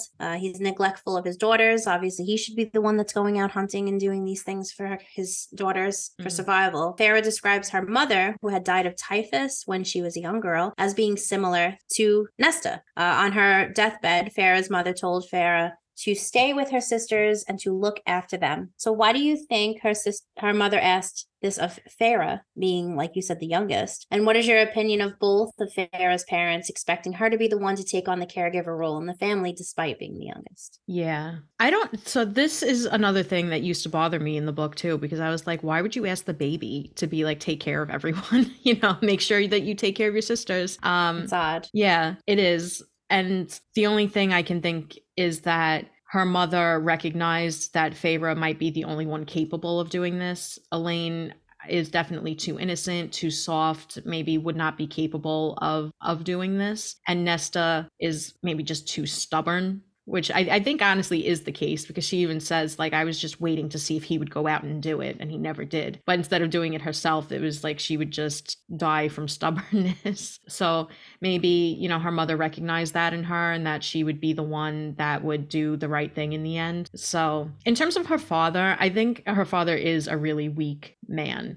He is kind of wallowing in his own sorrow, and he's probably pretty depressed, but he really doesn't do anything to help contribute to the survival of this family. And it's really unfortunate, but I think in the end, it's just who he is, kind of. I don't really know. Doesn't she get into a backstory on the father, and then he was injured, or he was, maybe she watched them, watched people hurt her dad, and he was made crippled from that situation, and wasn't it because maybe they were in debt, or he owed money to somebody, or? That's exactly what it was. Yeah, so they had actually grown up pretty rich. Her father was called the Prince of Merchants. He sold jewels and things like that, and he would invest things for people. And then one day his ships were attacked during trade, and the creditors, they were already in debt, and the creditors were coming to collect, and he didn't have anything to give them. So they, I think, smashed his knee with like a club or something like that.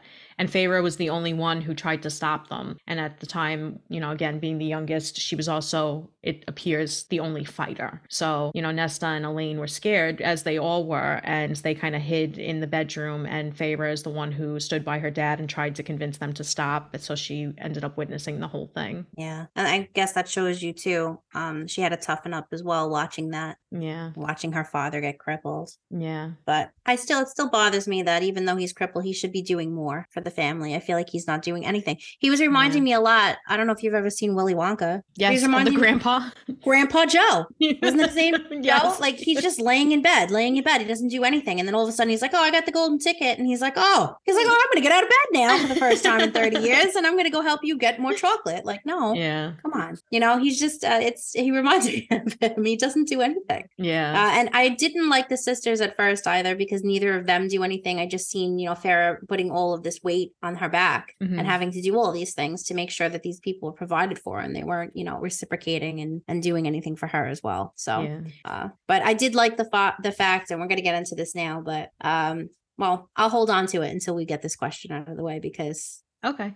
Yeah, this is exactly what I was going to say about the dad, so I'll bring it up in this one. Okay. Okay, so when Feyre is first taken into Prythian by Tamlin, the High Lord of the Spring Court, who can shapeshift into a beast-like creature, what characteristics does she display that contribute to her survival? And in what ways does Prythian seem to be a better home for Feyre than the one she left behind? Okay, so when this happens, that this beast-like creature comes and says, who murdered your murderers? Who killed the wolf? Who did this? And, she steps forward and says, Feyre says, it was me, I did it. And he's like, well, as far as this rule goes, I have to, a life for a life, you have to come with me. So he takes her, and before she leaves, she wants to say bye to her family. She tries to let them know that, hey, there's some money from the pelt that I sold at the merchant's place earlier. There's somebody in the town that I taught who can make traps for the animals, so this way you guys can feed yourselves. She's so concerned about them because they rely on her to feed them and make sure that they have money. But the father actually does say, I think at first he actually says, oh, it was me that did it. And the beast is like, no way, that's impossible. Look at you. Yeah. So he actually steps forward for his daughter. So I did like that. And then he does tell Feyre, hey,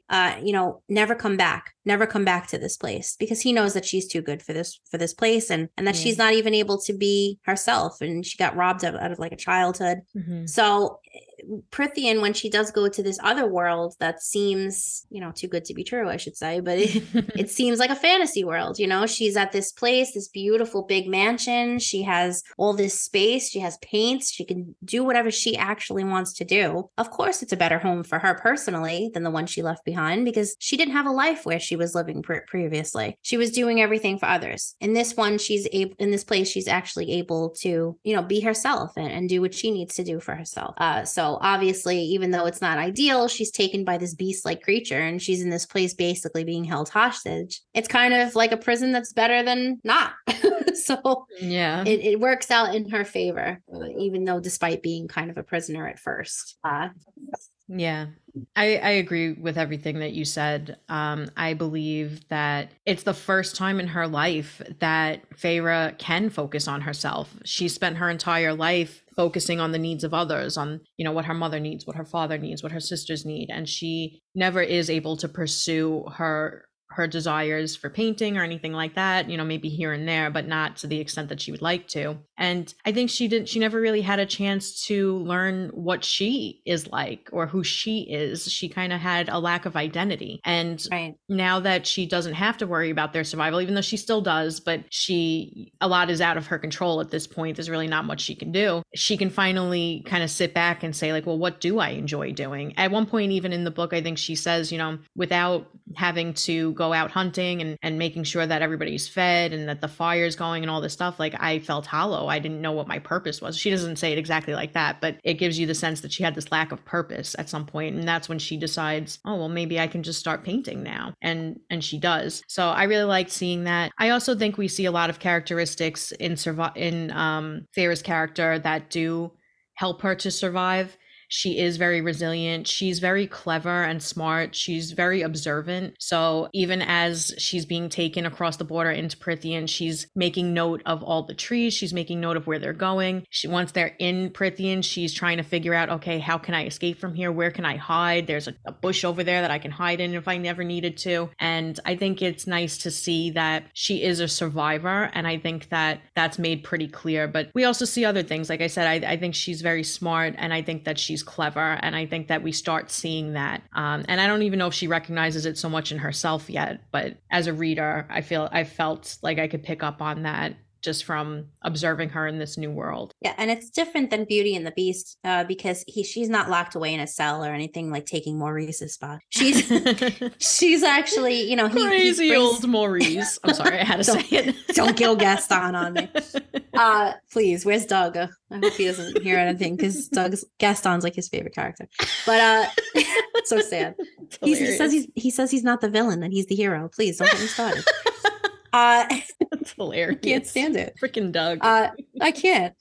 But yeah, he brings her to this place and is like, all right, well, go all over the place on the land. So you help yourself to the house, help yourself to all the food, do whatever you want. I don't care. And she's like, what? And he's like, you got free reign, man. You can do whatever you want. He's like, I would stay close to the house though, just because, they're not going to take kindly to humans wherever you go. But she does show her characteristics, like you said as well.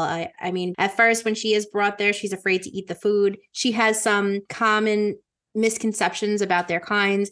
She's like, oh, let me not eat the food because they're going to poison me. And he senses that. And he's like, look, we're not poisoning you, man. Just eat because you got to be hungry, And there's also, she thinks that they're not allowed to lie to her. She thinks fairies have to be truthful, which is definitely not true. Mm-hmm. And she has that idea at first. So she feels like, all right, well, he just told me I can eat and that he's not going to poison me. So that must be true. So it's interesting that, the prejudices and the common misconceptions that she has. Yeah. And then she starts to pick up on the reality of it. So it's like she's brought from reality to her fantasy, like dream world, because she's able to be herself and do her thing, but she snaps out of the fantasy myth stuff and all the fake things that she thought was true and starts to learn that these are just basically people of a different species. Yeah. Just like her. I like the way you said that. Yeah. So in the spring court, all the members are cursed to wear masquerade masks that they cannot remove. Tamlin's is described as, quote, an exquisite golden mask embedded with emeralds shaped like whorls of leaves, end quote. Lucian's is described as being bronze with fox-like features. And Alice's mask, who's the servant there that takes care of Feyre, is a simple brass bird mask. So what do you think these masks might suggest about the character traits? Okay. I mean, I don't know if it does, but I like to think that the mask is some type of representation of the character wearing it. And I think Tamlin's is kind of more extravagant. It's got the emeralds, it's all golden. And I think that suggests not only his station, because he is a High Lord, but also just his like maybe being traditional. So the vibe that I always get from the Spring Court with Tamlin, it reminds me of like a Disney prince. So like I imagine he is like in a big, not a castle, he's in a manor house, and it's described as being very extravagantly decorated, and he has all these servants, and he just seems like he's very prim and proper type. So that's, I think, what his mask represents for him. The leaves throw me off a little bit. I assume it's because of spring. However, it does kind of seem more like autumn. But I guess if they're green with the emeralds, it's more of that sense of springtime and also maybe changes. I think leaves can sometimes symbolize changes. So maybe it suggests that he is heading for some type of changes in his life, in the seasons of his life. I like that. And then Lucian's is bronze with fox-like features. I think the simple bronze might suggest something of like a warrior type, that their armor a lot of times is made from bronze. And the fox, I think, is suggestive that he is clever and sly and maybe a little sneaky. I don't know. That's what I would think. And then Alice with her bird mask, I think suggests that, well, first of all, it's a very simple mask. It's brass. So I think she is straightforward and to the point. She doesn't need all these frills and bells and whistles like Tamlin has. She just needs a simple mask of brass. And the bird, I'm not sure, maybe movement. So she did relocate, we find out, from the summer court to the spring court. So maybe it suggests that she is a character that will move to different territories or just move to different allegiances maybe throughout the series. I don't know. Okay. That's my thoughts, but I don't know. I mean, I agree. That sounds legit. So immediately with the masks, going back to the whole Beauty and the Beast theme, I was like, okay, because don't you remember that the prince was changed into a beast based on his actions during the masquerade ball? So that came back to that for me. Yeah. I mean, if we're really going to dissect, though, I mean, he was being a jerk. Oh, he was, mistreating this elderly woman. And that's why she turned him into a beast. Dude, he was 11. OK, if you like, let's just get to the reality here. All right. Because, on his 21st birthday, it was 10 years ago. Dude, he was 11. You're right. Of course he's going to be a little jerk, It's hilarious. But you don't realize that. You don't think about that when you're younger and watching that movie. I have some issues with Beauty and the Beast now, but not to mention like bestiality, but whatever. I got some issues with it. So they were pointed out to me and now I'm like, I don't know, maybe Doug's not wrong and maybe Gaston's all right. No, I'm only kidding. No, but I also got, not only from the masquerades, the masks made me think of that. His mask being gold reminded me of Belle's dress and how Belle's dress was golden, Yeah. So I got that from that as well. Plus, wasn't the Beast's eyes green? I have no idea. I could be wrong, but the emeralds made me think of his eyes being green. Tamlin's eyes are green. So there you go. Yeah. And he also doesn't have blonde hair. Yeah. Mm-hmm. So the golden mask, blonde hair. Mm-hmm. So I don't know. It just, I feel like more likely though, it's his rank. Like Alex said, he's a High Lord, so he is wealthy. Gold represents wealth. Mm-hmm. As far as the leaves go, I like what you said about the leaves of change. He is undergoing some changes as well, bringing a human here. He's trying to break the cycle of a father who was anti-mortals, and now he's trying to not follow in his father's footsteps. So that is a change. So I agree with you on that. As far as Lucian has a bronze mask. Again, I think it goes to rank because it was gold, bronze, and then we get to brass. Those are different levels. And that just reminds me of ranking. Yeah. Different levels of wealth or station. Lucian did belong to a High Lord's family. I think that his father was a High Lord. Yeah, his father is the High Lord of the Autumn Court. So he left his court and joined this court to be by Tamlin. So he's kind of a deserter in a way, but there is a story there as to why he's not in his homelands. But obviously, he's very close with Tamlin. He works side by side him, sort of, but for him. So obviously he would have a lower medal for his mask. And then Alice is a servant. So of course she'll have the lowest, the brass. And it's simple. It's not going to be as elegant or as details as the other ones because she is a servant. So, and I think birds represent freedom and hope. So it's possible that, like the wings of hope or whatever, you fly away. So I just think that, she can maybe, she seems very useful, her words and her whole demeanor really to Feyre in her change and her development. So I think that that's why, what that symbolizes there. So, and she does later on help her very bigly because she gives her really great advice that we'll talk about a little bit later. As far as the fox, I forgot to bring that up, but I agree with you that foxes are supposed to be sly. They're supposed to be cunning. They're supposed to be a little, sneaky. Mm-hmm. So maybe that'll come into play in future books. I'm not sure, but he doesn't seem sneaky. This is kind of like Zootopia, how the fox gets a bad rep. Yeah. But really, he's the good guy, So I don't see any like sly, devious things happening from Lucian. Moreover, he's very protective of Feyre, and we'll see that later on in the novel for sure, because he helps her more than anyone when she's doing trials that we'll talk about a little bit later. Right now, Alex is drowning in cat. I really am on the struggle bus over here. I am on the struggle bus, guys. Look over and you just have literally the whole cat just on you. It's hilarious. I know. Up in her face. She was like drowning. He gets mad if I try to move him, and then he hits the microphone, and it's just, he thinks who he is. The animals run this house.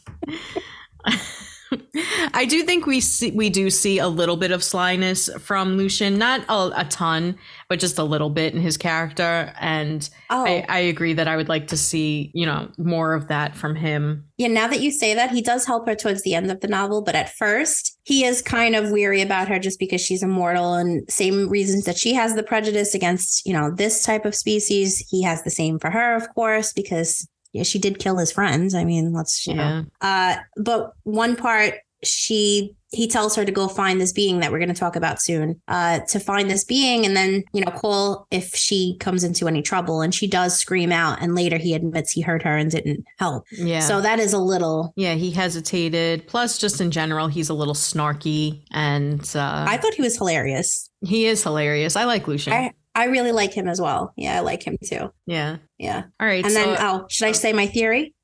Yeah. That I was wrong about? Give us your theory. So at one point early on in the novel, too, it mentions how Lucian's missing an eye, right? He has like an eye patch or something. Mm-hmm. It's and actually, the wolf. He has like a metal eye that like. Oh, right. Yeah, he's a fake eye. Yeah.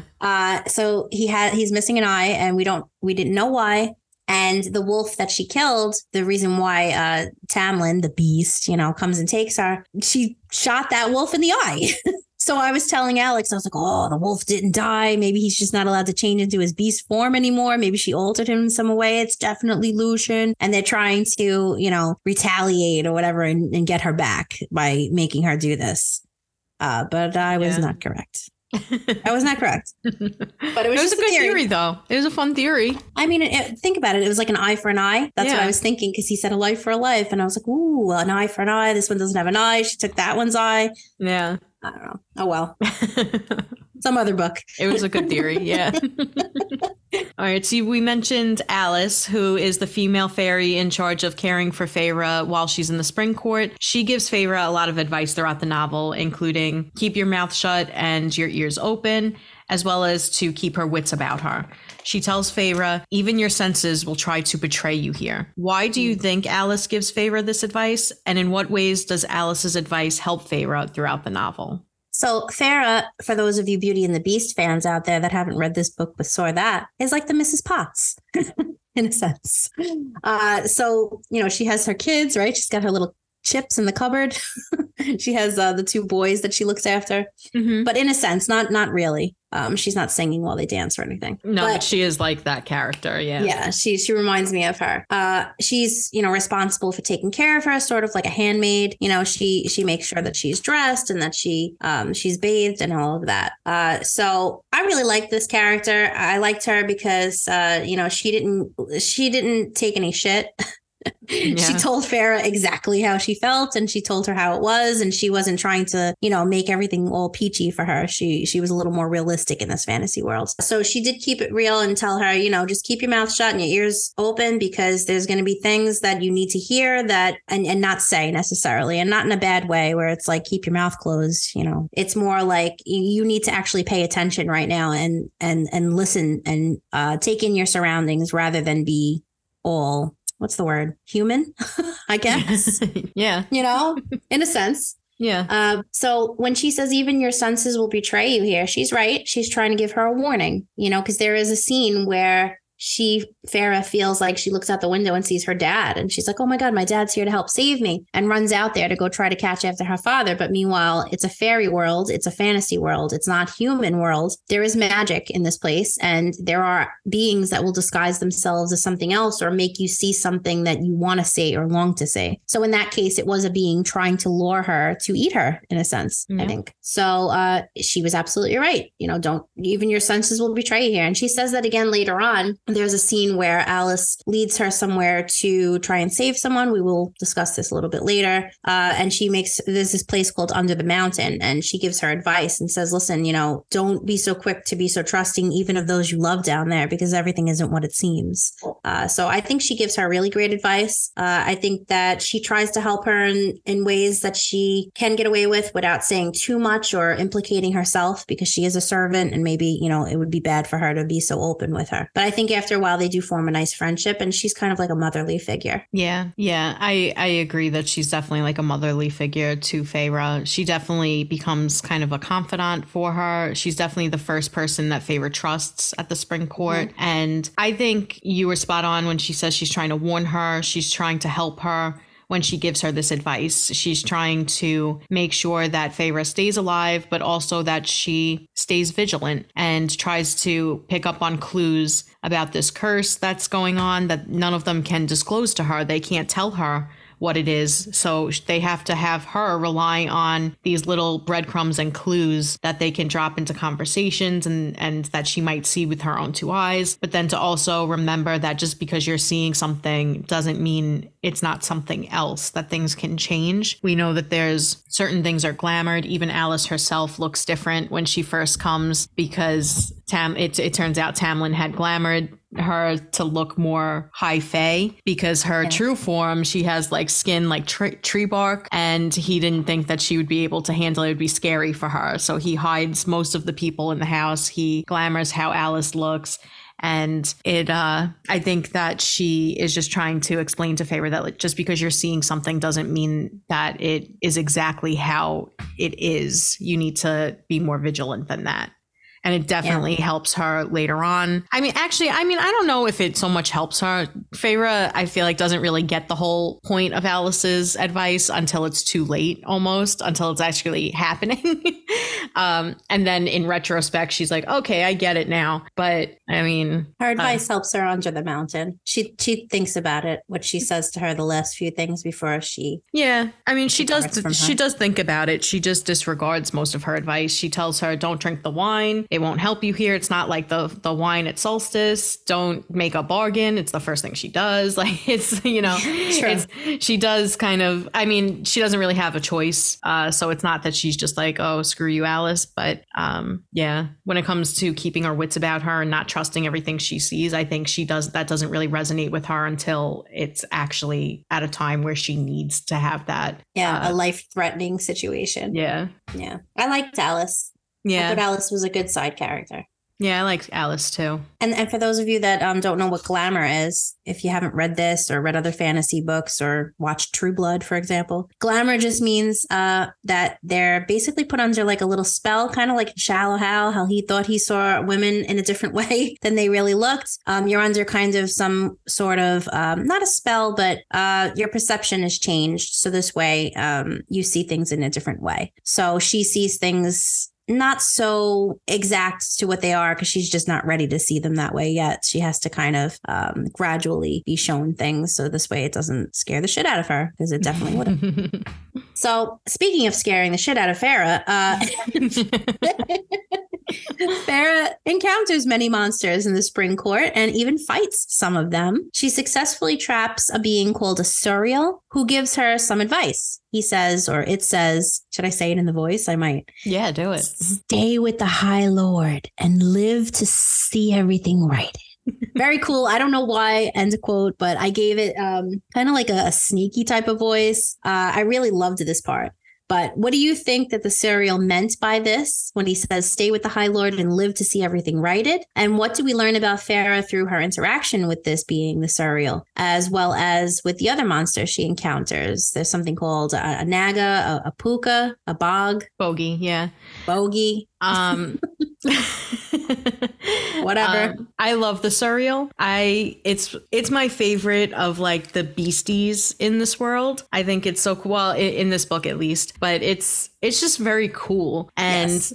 I like that it can kind of see the future, I think is kind of how it is, or at least it can feel things about. It was hooded, people. Right? Yeah. Yeah, it reminds me, remember in The Lord of the Rings, the hooded riders? That's what I was picturing, something similar to that. Yeah. I think he's described as being like almost like skeleton-like under the robe too. Like his hand is all skeleton-y with like some like muscle on it or something. Cool. Yeah. So he's a really cool character. He or she, we don't, it's kind of agendered.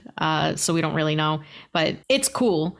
And I think that he finds Feyre kind of fascinating. I think when he tells her also stay with the High Lord and live to see everything righted, I think he understands the curse that is upon the land, and he knows that she needs to stay with him in order to break the curse. And I do think that there's another meaning to it, but I don't want to give anything away for other novels, so I won't comment on it. But in terms of what we learn about Feyre through her interaction with the Suriel, I think we learn a few things. One, again, she's pretty clever. She's able to capture the Suriel, which Lucien and Tamlin suggest is not a very easy feat. They suggest that she won't even be able to do it, especially as a human, and she manages to do it. Whether or not she really did trap him and the Suriel didn't just allow himself to be trapped is maybe up for debate. She kind of speculates that she thinks maybe he allowed her to capture him because he was fascinated to see a mortal woman after centuries. And I think we also see her compassion here. So even though when we're first introduced to Feyre in the novel, she is hunting and, you know, she's killing deer and wolves, and she doesn't actually want to be killing. So she doesn't want to kill the Suriel. She doesn't want to hurt the Suriel. She just wanted some information from the Suriel. And when towards the end of their interaction, they get attacked by the Naga.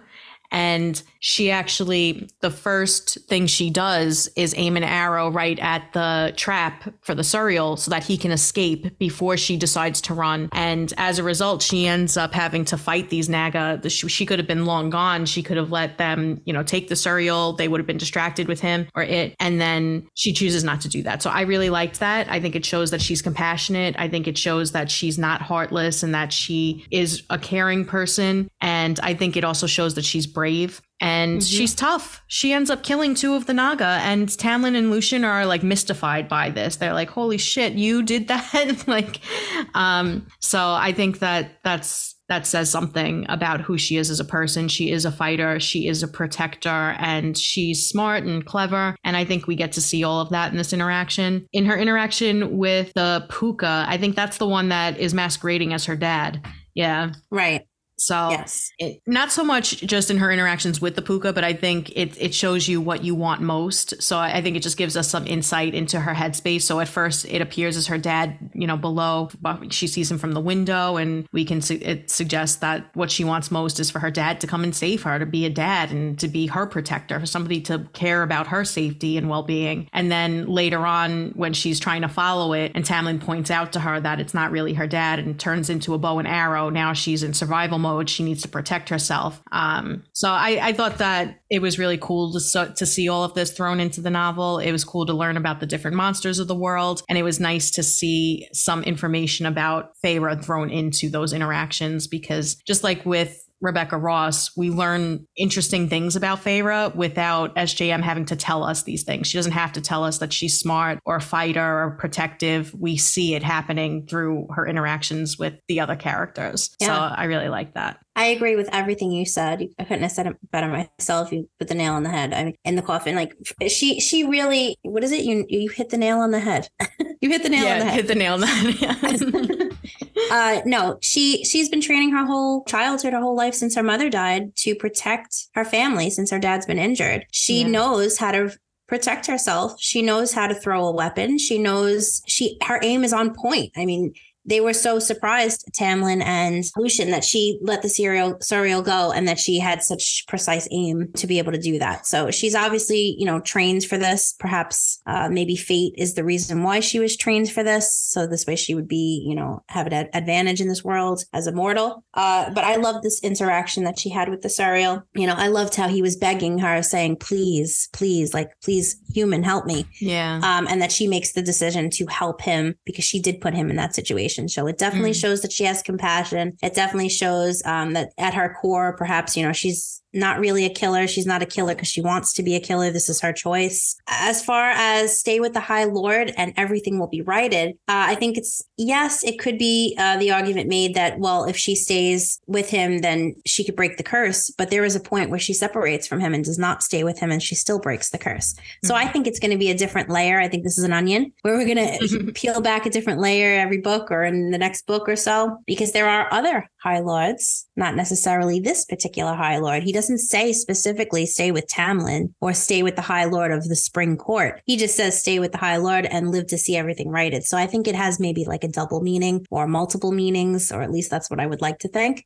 But we don't really get a concrete, closure example in this book. So I'm interested to see where this goes in future books, but I really love the interaction too. And like Alex said, she's so tough. She does take out I think there's 4 of the Naga monsters that come after her, and they corner her, and she's able to defeat them based on her skills. And that was really interesting to see. I like that once again, she puts herself second and puts something else before her. Like she was putting her family first. I think that's just in her nature, and that's who she is at this point. So yeah, I think it shows us that she has a room for growth, and we definitely see her grow in the novel. Yeah. So at one point in the novel, a fairy is brought to Tamlin's estate, and we learn that she, who we later find out is Amarantha, cut off his wings, and Feyre comforts him while he's dying. What do we think of this interaction and the scene overall? How do you feel about how somebody could desecrate another being so cruelly? Why do you think she hurt the fairy in the way that she did? And what were her reasons? She explains Feyre's, in response to her taking care of the fairy, she explains that everyone deserves that comfort, whether they're human or fairy. Do you believe this is a turning point for Feyre? And what do you think it suggests about her character? Do you believe this was a turning point? I already said that. Yeah. And what do you think it suggests about her character? So this was really interesting because at this point, you don't know who quote, she is. So you're just wondering who's doing these heinous acts. And this, fairy comes, his wings were cut off, and it was done in such a brutal way. And the poor thing dies in her hands, holding hands with Feyre. So of course, this is a turning point for Feyre because she's staring the wolf in the eye in the beginning and she still kills. You know what I mean? Whether maybe it was because she had the drive of helping her family behind her. Yes. But it's still cold to do something like that. So in this instance, she realizes this fairy is a life, you know, and it has feelings. Listen to the way that he's suffering. Listen to the way that he's crying about how could she just cut my wings off? How could she hurt me like this? So she does start to see them in a different way where she realizes these beings are beings no different than I.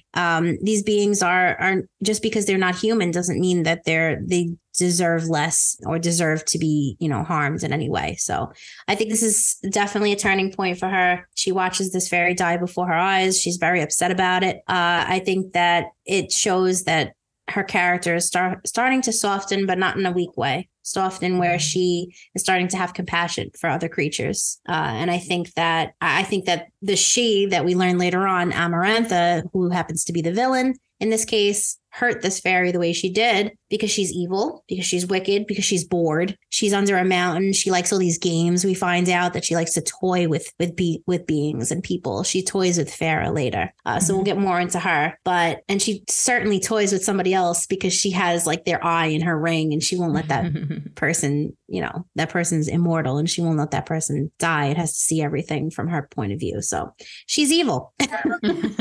Only someone so evil could do such a horrible act like this. So yeah I really liked this scene in the book. It's very sad to read about, especially when he's just the way that he's described is just like hysterically crying. He's in shock. He doesn't understand you know why this is happening. And I think that we see Feyre once again. She is caring. She is a caregiver type, and we see her now doing that for a fairy. So I think it's a turning point in the sense for her that she is now starting to, like you said, soften to this fairy world and to the fairies overall. I think she's starting to recognize that a lot of the myths that she had grown up being told are not necessarily true, and that these people are just as complex and deserving of love and affection and care as anyone else, regardless of the fact that they're a fairy. So I think watching her hold his hand, you know, he's like, oh, I want my wings. She took my wings. I want them back. And she tells him, you know, oh, you'll get them, you know, you'll get them again. You'll get them back. And it was just really sad. It was also really sweet to see Feyre, you know, providing the comfort. I do think it's a turning point for her and Tamlin, as well as Lucien at this point. I think this is where she really starts to trust them, and she's starting to realize that she can live here and be happy and be safe. And I think that that's important. In terms of Amarantha and what this says about her, we definitely get more into her, you know, as we go through the novel. We later find out, you know, who she is. At this point, like Jess said, we don't know who she is, but she's cruel. She's a cruel ass bitch, you know? She's a real Cruella de Vil. And she has a propensity for violence and for just for being really psychologically tormenting.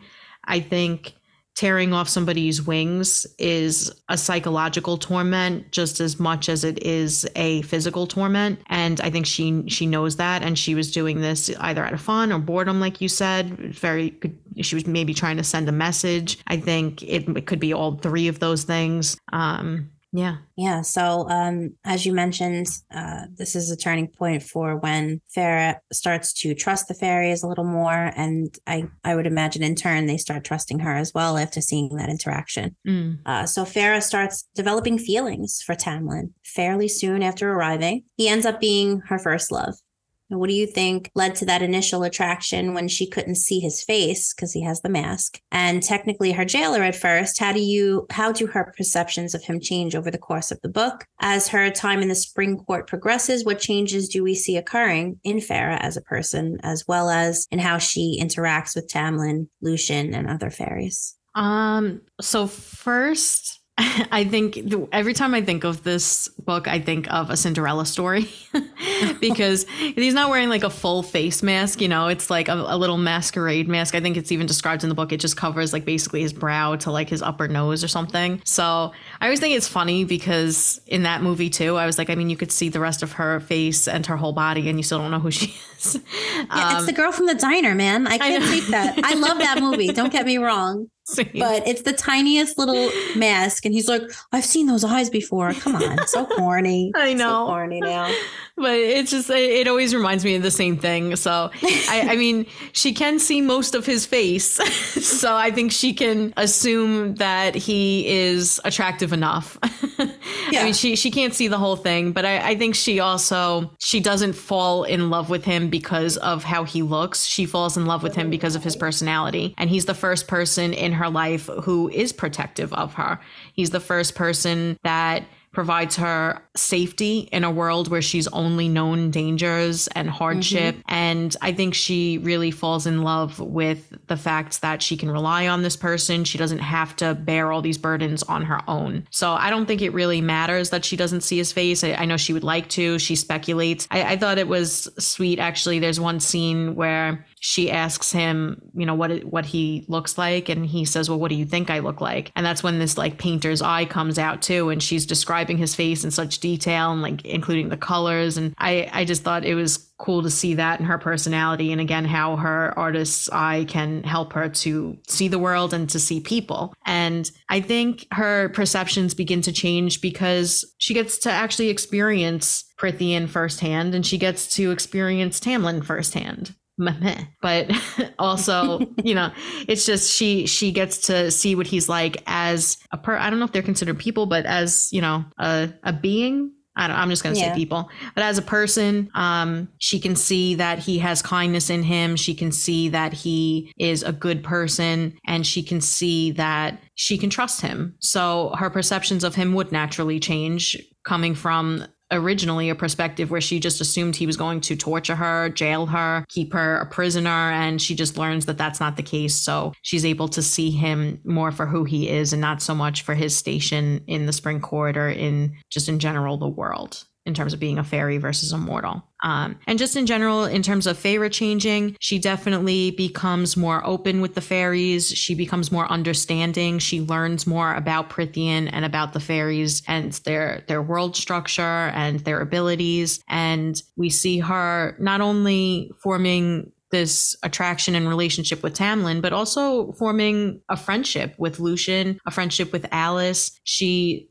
starts to worry about them and their safety, and she cares about this blight, this curse that's, you know, on the land as well. She's worried that it's going to spread to the mortal realm, but she also is concerned for their well-being. So we start to see that as her time progresses, she no longer is this hateful girl, you know, with a desire to kill fairies because she needs to feel like she needs to be protected from them. She sees that, you know, maybe we could coexist. Right. And that she could perhaps protect them if there's something out there that's even more so trying to harm than how she had originally thought they would. Yeah.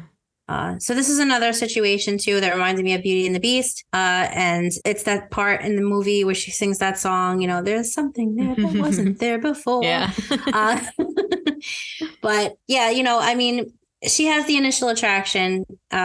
He's displayed as a very good looking man because when they're not in their beast form, they just look like any human, or I think that they might have pointier ears or something. Yeah, they have pointed ears. But other than that, they look human. So she does find an attraction in him, and she does find an attraction in him too. And I think it's deeper than just looks alone because, you know, like you said, he's being a caretaker, playing on the role that she never had as a figure in her life because she was always playing on that role. But also he gets her the paints, you know, he gives her the freedom to do what she'd like and actually, you know, gets her familiar with herself and be herself. So that's attractive to her because she's able to live her life and be her own person. So there's a lot of things going for him in that situation. And this is her first interaction, not with a guy, because it is a point that SJM, Sarah J. Maas, the author, makes it a point to note that she did have some other type of male interaction, that she did have somebody in her town that she was intimate with, not necessarily in love with. So this isn't the first man she comes across, and that's why she falls for him. She falls for him for the reasons that we said, that she feels like he actually is caring for her, taking care of her, and filling in all of the missing gaps that she's had in her life, and helping her replace all the hardships. So you definitely notice that through her interactions, she's becoming a different person.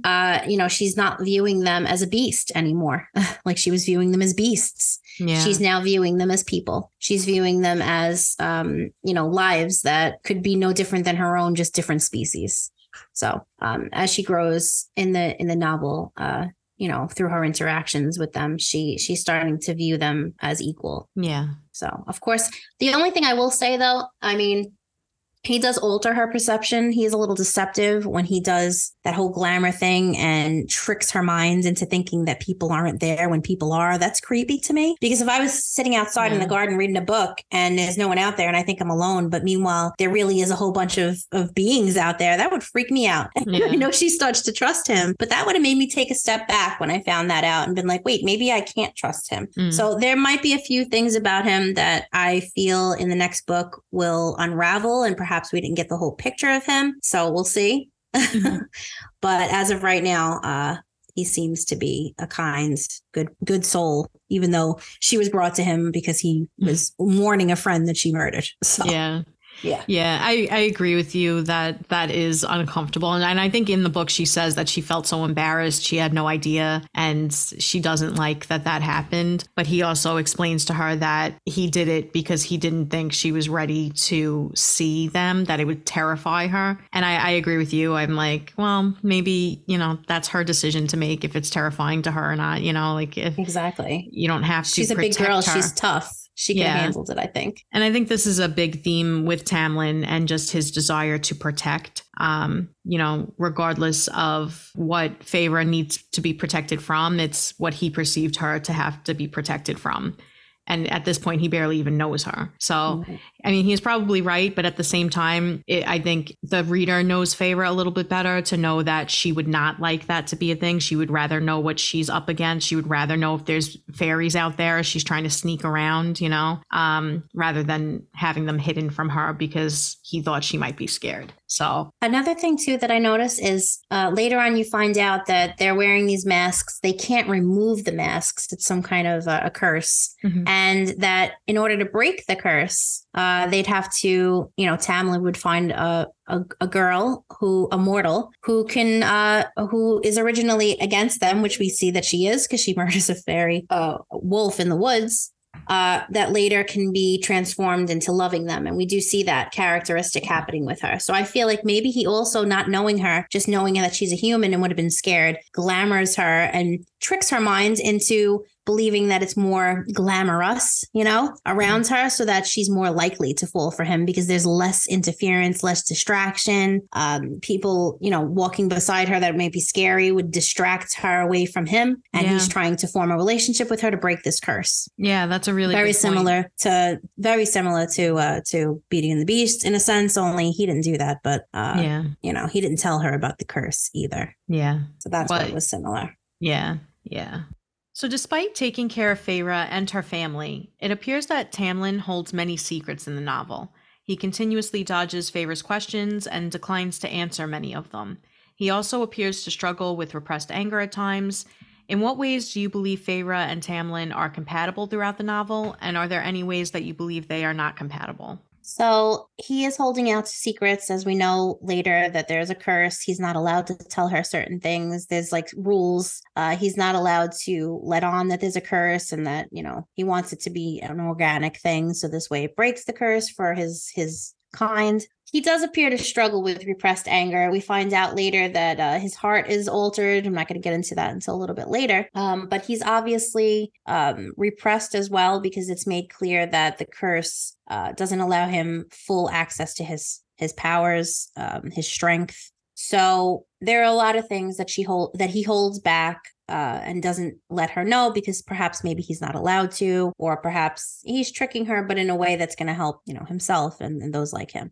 So they are compatible in a way because she holds back a lot of things for herself too. She doesn't want to give full trust. It's all about trust, really. With Feyre, she wants to make sure that she can trust him before she lets on about her feelings and, about her beliefs. And when we say that he does care for her family, she is concerned at first because she was the caregiver. Now she's worried about her family's fate. And he makes it clear that he helped out in that situation. He gives her his word that they're well off. They don't need her to hunt anymore. And we do find out later when she does go home briefly that it's a new home. It's a big house. It's not the little house that she shares, this little room or bed with her sisters anymore. It's much more improved. Everybody's living well. They're well to do again.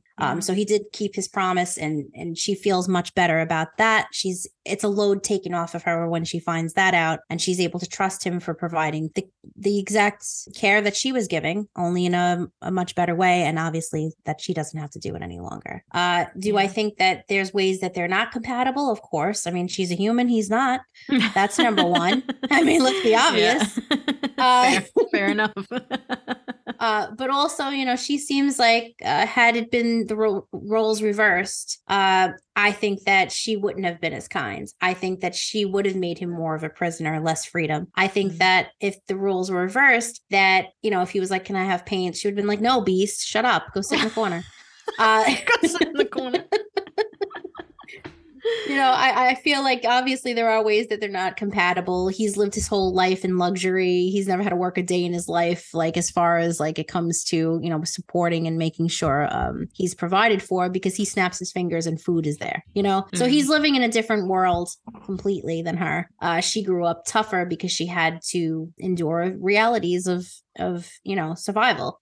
So yes, he's immortal. She's mortal. They're not compatible. But in ways they are also compatible where, they're able to trust one another. He does care about the fairies. She starts to care about the fairies as well. And he sees that through her. And that's why they develop some feelings. Yeah. Yeah, I agree. I think that they are compatible in a lot of ways. Again, she is very protective over her family. She has this desire to take care of them. And Tamlin has to do the same for his people. He has to take care of them. He's their leader. He worries for their safety and their well-being. And I think at the same time, Feyre is kind of looking for somebody to protect her. And he's kind of always looking for somebody to protect. And they fit into those roles really nicely in this novel. I think that in terms of incompatibility, I do think Tamlin has some repressed rage. There's several times throughout the novel where Feyre will say something or do something, or somebody else will, and she'll remark that his claws seem to be coming out. So even though he's not really shifting into his beast form, his claws are still coming out. And even if he's not expressing anger, I think that's supposed to suggest some type of underlying rage, kind of like how Nesta has this underlying, or at least I think Nesta has this underlying rage. And I think he needs control. I think he seems like he's very in control of himself. He's very particular with what he chooses to disclose and what he doesn't. And there are some things certainly that he can't disclose because of the curse. So that's certainly a barrier for him. But I think even in opportunities where he can be more open, he is not very trusting. And I think he's very controlled in what he says and how he says it.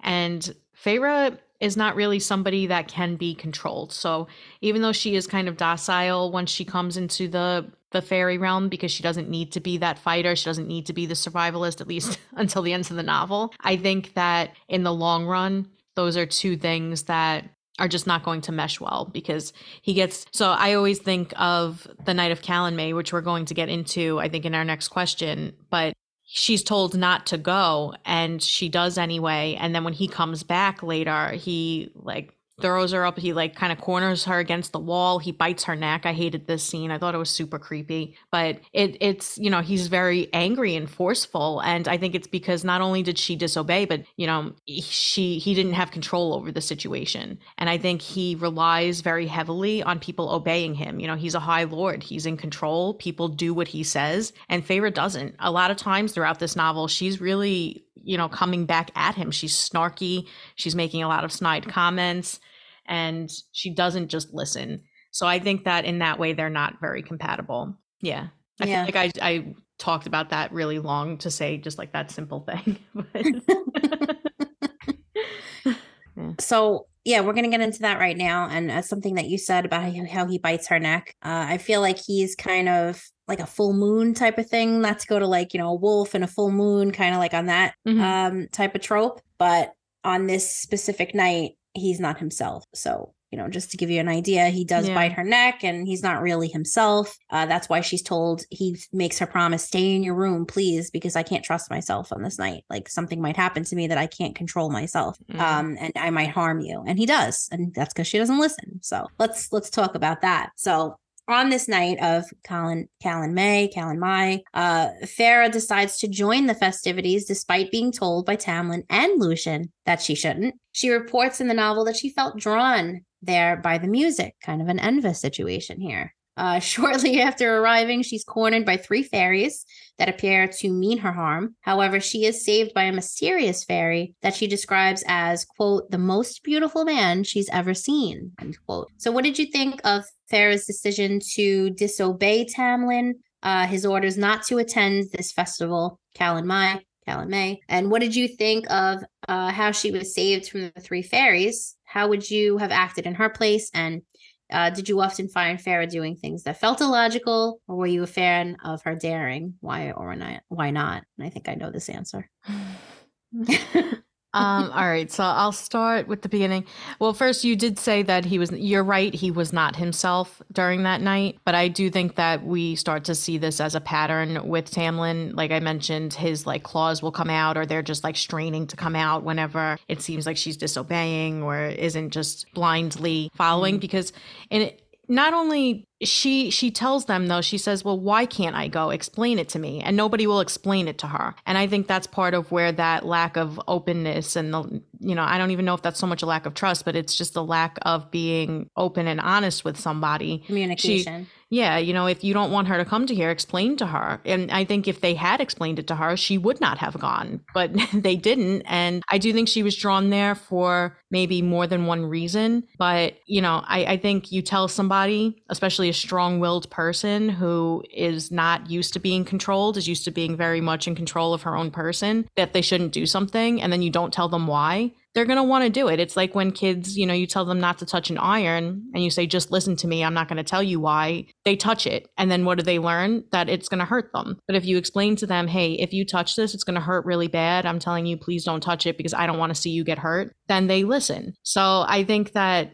it makes sense that Feyre went. I don't think it's illogical unless you, as a reader, expect her to just blindly follow a man's instructions as well. And maybe I'm just getting all feministy again up in here. But I do think that this dynamic mimics that of a domestic violence relationship, where somebody will be violent and then the next day say, oh, well, I wasn't myself. And then they're sending them flowers and saying, I'm sorry. But at the end of the day, I do think that he could have controlled himself from doing that if he wanted to. I think the lack of control was in regards to something else and not so much that specific situation. But well, first off, I mean, you've read further on more books than me, so you know more about Tamlin than I do. So that being said, as far as from this point of view, not knowing anything further about him, I looked at it like he was trying to protect her, and he did say, don't come out because I could hurt you and I don't want to do that. So he was trying to protect her by telling her to stay home. She also had that advice given to her from Alice and others. But nobody explained to her why. No, she kept asking, what is Callan Mai? Why can't I go? What is it? And nobody would answer her because Tamlin told them not to. And, my opinion on this is based on my initial reading. I'm not factoring in things from the other books. It's solely based on how I felt initially reading this book. Because when I first read this, I felt the same as Feyre. I was like, well, why the fuck can't she go? Like, what I mean? Why isn't anybody answering her questions? Like, I felt frustrated as a reader. And personally, I just didn't like I mean, maybe this is just me being a little bit of a bitch, but I was like, I don't like these men. And then Alice is being told by Tamlin not to tell her anything. But why does she need to be kept in the dark? You know, I mean, we find out later on, but I still, you know, even in subsequent readings, I still don't understand why they couldn't tell her. You know, what was the harm in explaining it to her? There was nothing here that she couldn't know. They chose not to do that for whatever reason. I think it's personally about control. And that's just my opinion. I agree that he wanted to protect her. I just don't think he went about it the right way. I think if you really want to protect someone, just be honest with them. Say, I have to participate in this rite. There's going to be magic channeled into me that I will not be able to control. And then I'm expected to perform in this rite where he basically has to replenish the magic of the earth through spring. Yeah, for spring through intercourse with a selected woman, and he knows that if she's there, he'll be distracted and want to do it with her, and he can't do that. If he just explained that, I just don't see why she couldn't know that. You know what I mean? Maybe it was like a defense mechanism for himself because he was starting to catch feelings for her and he didn't want to let that on to her. But it comes down to what he wants, and not what she wants, you know? But either way, I agree with you that, you know, it's a lack of communication. Had he communicated it a little more accurately, then perhaps she would have stayed home and we wouldn't have had this scene. So I think this is a good scene because she does run into somebody who plays an important role later on in the novel. She does show that, you know, maybe she can defend herself in some ways, but in other ways, if this masked person, you know, didn't come about, this stranger, and save her, you know, would she have seen some trouble, and it would have been in her best interest to stay home. So I agree with you. Yeah, there was a lack of communication, but without that, this part of the novel wouldn't have existed. So, and I liked this part. Yeah, no, I did too. And I did forget to touch on that too, that she is attacked by these three. Well, she probably would have been attacked, but at this point she's just kind of being cornered by them. And then a mysterious fairy. Yeah, that's a good word. Yeah. But yeah, she describes him to be the most beautiful man she's ever seen. And she also feels that there's maybe a danger there too. So she's like, oh, I might have just traded one danger or one threat for one that's even more threatening. But it was just interesting to see this all play out. I really liked seeing that. I liked how it was done. And how would I have acted in her place? Honestly, I think I would have gone. I think I probably would have gone. We see this later with Feyre as well, where she's told, don't drink the wine. She drinks it anyway. She ends up getting like buzzed and it's, you know, has a grand old time and dances and stuff.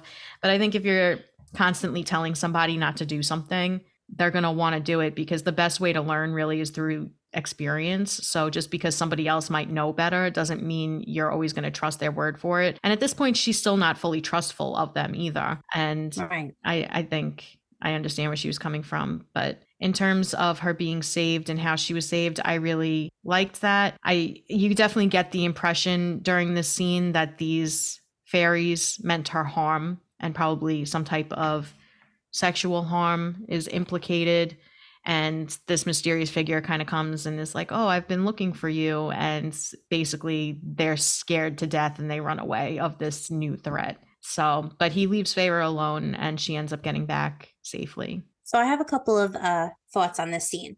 So the most beautiful man she's ever seen, obviously, you know, he's going to come back in some way in the novel. It does come out that it's this person who is from the Night Court. So going back to one of the original questions about her drawing, her painting, you know, the knight on her draw. Mm-hmm. I think that's interesting. It's an interesting little connection there, that it's the most beautiful man she's ever seen and he's from that court. So I think that's going to be something interesting going forward, but don't tell me. I would never. How would I have acted in her place? I would have stayed home. If somebody's like, listen, it's dangerous for you, I would have been like, all right, cool, I'll just stay home and read. I don't care. But that's me. I mean, I didn't feel like it was illogical for her character because she is a daring person. And I feel like if she has maybe some kind of issue, maybe some issue with authority. She knows that he's an authoritative figure, Tamlin, but she never really respects him. You know, she doesn't really like, you know, cower to him ever. And she's always, you know, basically confronting him in ways that others would never dare to do. So this is so in her character to do. to sneak out, and she feels like she's lured by the music. And we do kind of, I kind of got a sense from this festival that it was like a huge orgy of some sort, maybe, and that's just probably me watching True Blood and too many episodes. I honestly, I think it's implied.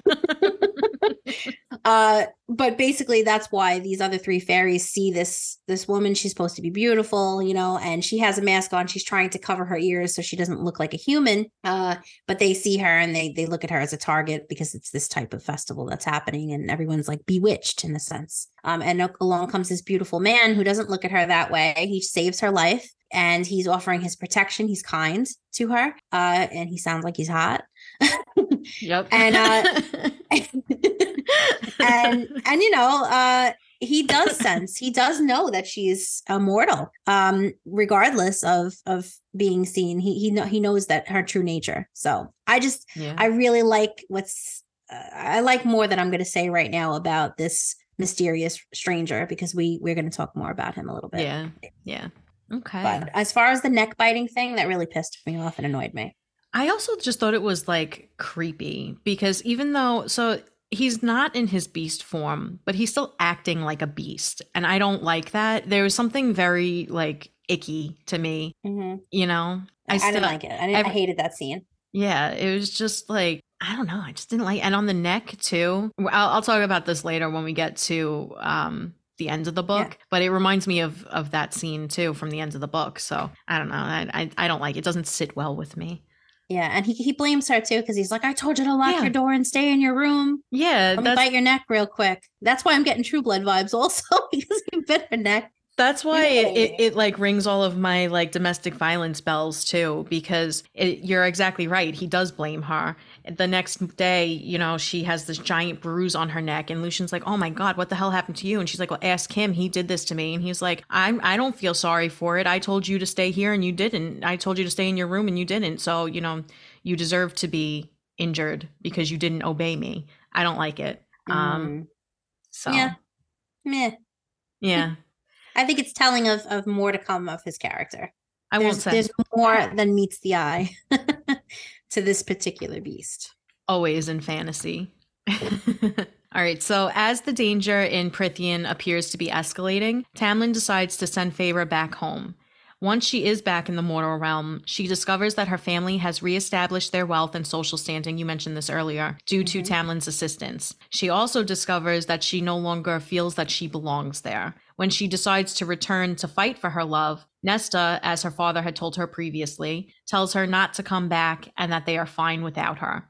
What did you think of Tamlin's decision to send Feyre back? What did you think of her decision to ultimately return? And what did you think of Nesta's advice to Feyre? So I like that this is a multi-part question. So she basically is sent, she's in a sense forced to go home by Tamlin. He says, listen, it's no longer safe for you. You got to go, get stepping.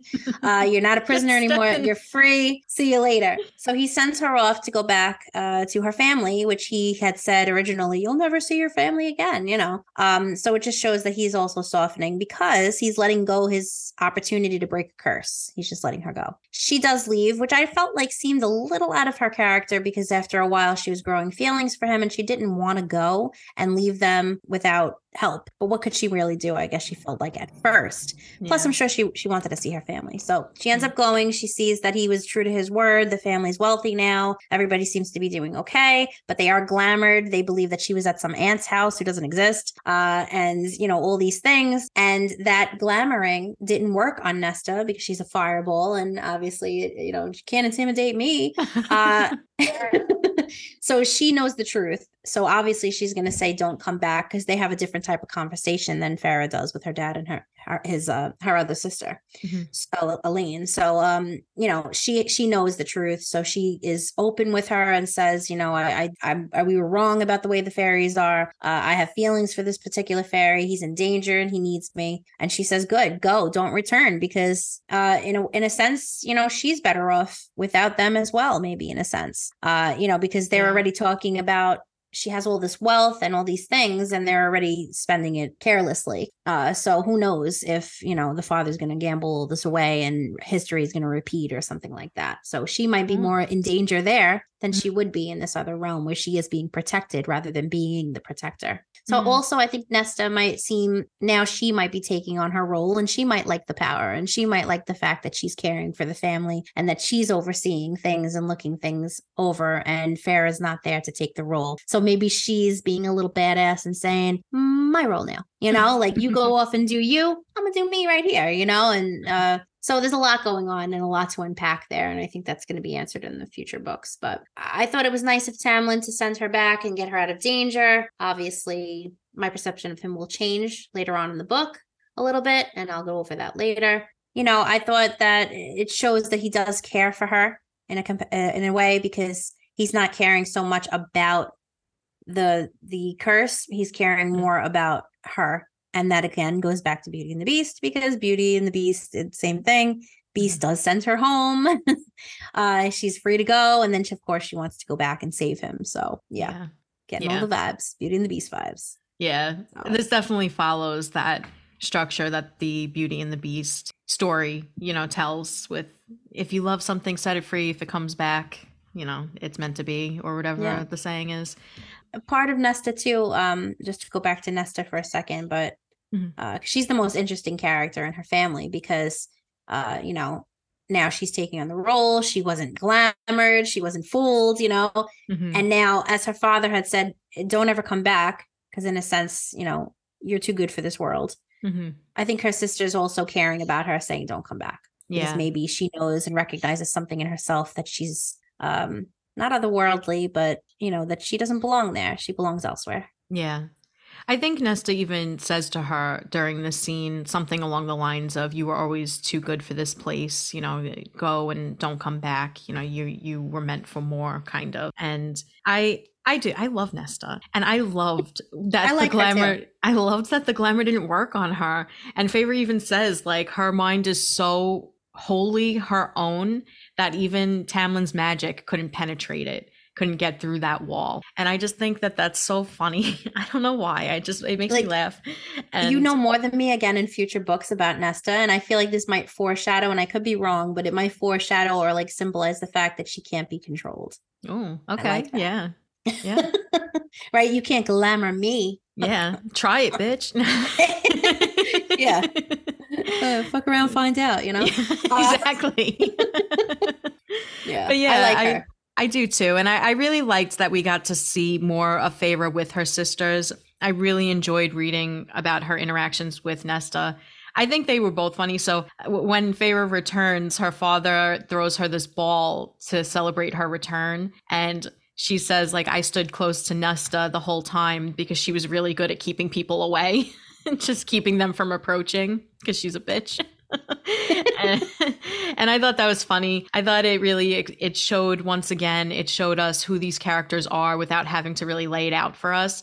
We see Elaine, who's being the perfect hostess. She's greeting everyone. She's very friendly and agreeable, and she is doing kind of the right thing. And then Nesta's just being sulky, don't talk to me. I don't want to talk to you. And then Feyre's just kind of following her around, being I don't want to talk to anyone, but they're going to approach me, because she's not as formidable maybe as Nesta, but she knows that she can kind of be protected in a way from her, just from socialites instead of, a physical danger.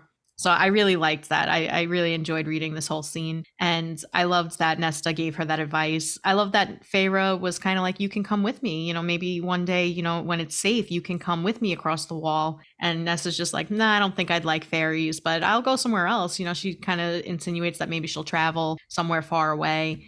So I like that we kind of got to learn more about these characters during these scenes. And in terms of Tamlin's decision to send Feyre back, I agree with you 100%. He genuinely cares for her. He does tell her that he loves her prior to sending her away. She does not return the sentiment, something she ultimately ends up regretting, because she says that she does feel that way. She just couldn't bring herself to say it. She was really hung up on the fact that they do come from these two different worlds. She's going to die in maybe 50 years and he's going to live for however long. And there was really, no point. I think she kind of said, not in those words, but she basically says, what would I be staying for, to live out my days getting old while he stays young and beautiful, And in terms of her decision to return, I think it made sense. I liked, once again, I mean, it really does follow that structure of the original Beauty and the Beast. So it made sense. I expected that she would go back. I liked that she made the decision. I liked that she was given the opportunity not to return and still chose to, and ultimately ends up fighting for her love, as we'll get into shortly. But I liked that decision, and I liked this part of the book. I know there's a lot of people that don't. They feel like it was pointless, but I think it's necessary because it does. First of all, she doesn't beat the curse at this point. So by the time she does return, it's too late, and she kind of has to strike a new deal in order to break the curse. So I liked that she kind of failed at breaking the curse initially because she was scared. I think had she returned his sentiments and made it known that she does love him, I think when he said, "I love you," if she would have said, "I love you" back, the curse might have been broken, right? Yeah. Yeah. Mm-hmm. So he was trying to get her to say it, perhaps. Yeah. But he still sent her away. There's even, so if he was all about the curse, he wouldn't have sent her away. Yeah, I think he did genuinely, because even we see Lucian being like, give her a few more days, like, don't send her away now. And he's like, no, it has to be this way. And this is right after they get a visit actually from Rhysand. So we learn that the mysterious, beautiful man from Calanmai is in fact Rhysand. He's High Lord of the Night Court, and he comes to visit them while they're having lunch.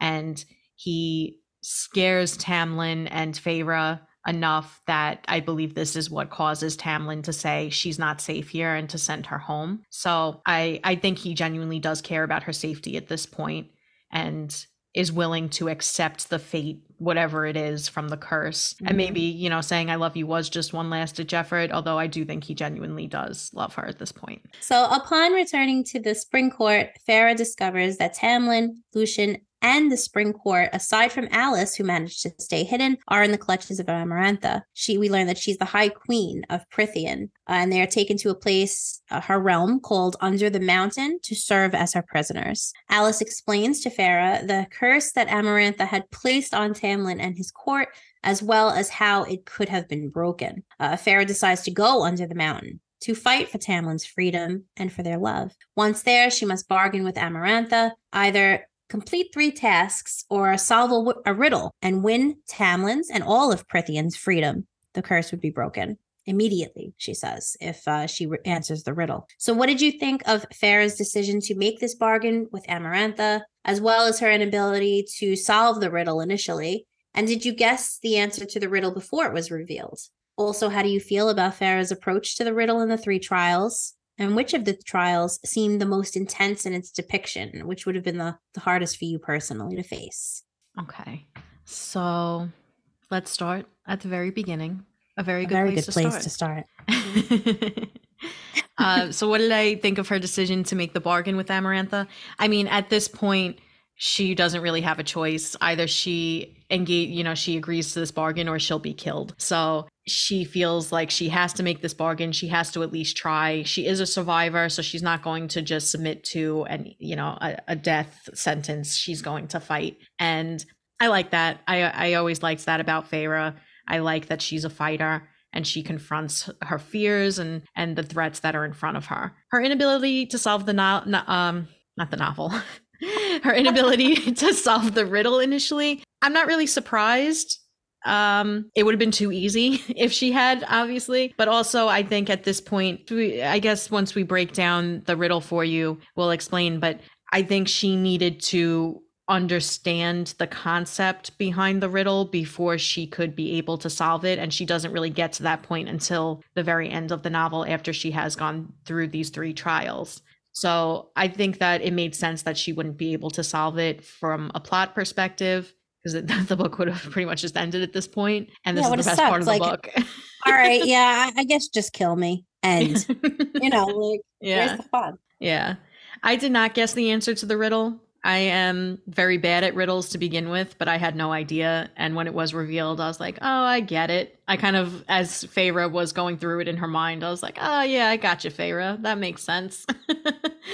In terms of her approach to the trials, I mean, I loved this part of the the book. It's maybe like the last third of the book. I'm not sure. It's the best part of the book. It's my favorite part of the book. I loved everything about this. I loved watching her do the trials. I loved watching her interactions with Amarantha. I loved seeing Amarantha in all her glory.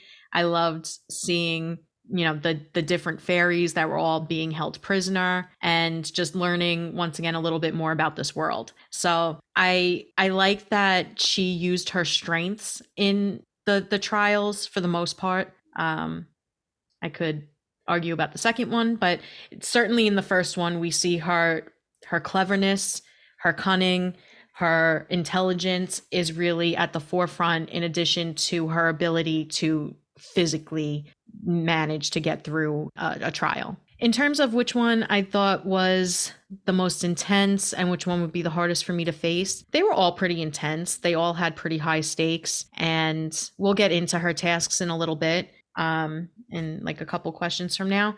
So I won't go too in depth into them, but I did think that the last trial was the most intense, and it would have been the hardest for me to face. I certainly would have died in all three of these. Maybe not the second one. Maybe I could have done the second one. It was another riddle that she had to answer, and there was multiple choice. So it should have been, in my opinion, I think I maybe would have been okay with that one. But the first one where she had to fight the worm, I'm dead. The third one where she has to kill fairies, I'm dead. So I would not have made it out of here. So, like Alex said, I too did not guess the riddle. It takes her the entire time throughout the three trials in order to realize the answer to the riddle. I'm going to read the riddle, so this way you guys, those of you who haven't read the book, will hear what the riddle was. So it was, there are those who seek me a lifetime, but never we meet, and those I kiss, but who trample me beneath ungrateful feet. At times I seem to favor the clever and the fair, but I bless all those who are brave enough to dare. By large, my ministrations are soft-handed and sweet, but scorned, I become a difficult beast to defeat. For though each of my strikes lands a powerful blow, when I kill, I do it slow. Awesome riddle. Yeah. And it's kind of sums up exactly the answer, which is love. Yeah. But you don't realize that it's love. And it was right in front of her face. It's the reason why she's brought back and went into these trenches, like, in other words, to save her love.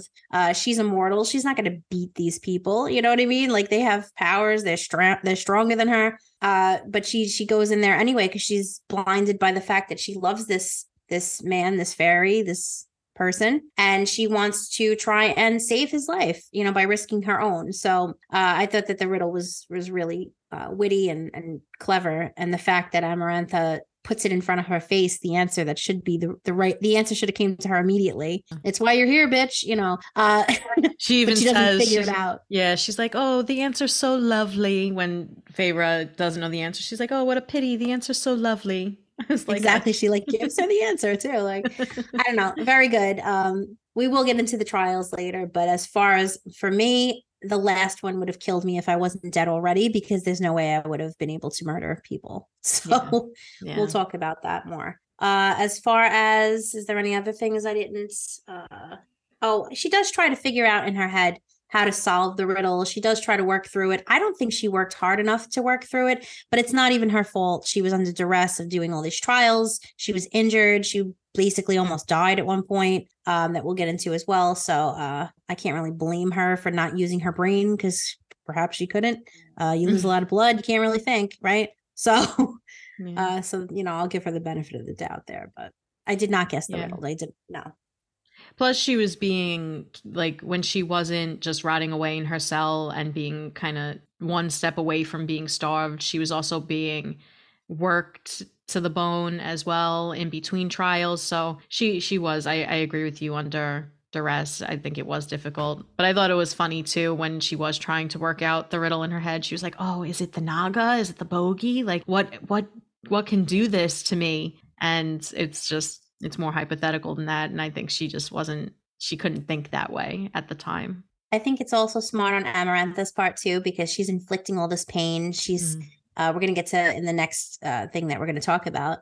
She's, faced with this horrific sight of something, it's put in her face all this physical thing. So she's trying to think of all these monsters and all of this evil and trying to think of everything except the right answer, which would be, love, which isn't evil. So yeah. So earlier in the novel, when Rhysand does come to the manor and he's threatening Tamlin and Feyre, he does ask for Feyre's name. And in order to protect her family, she gives the name of another girl in her town. This was an acquaintance of her sister's that she had never met. Why do you think she gave a real person's name? And how did you feel about what happens to that person? Her name is Claire Better.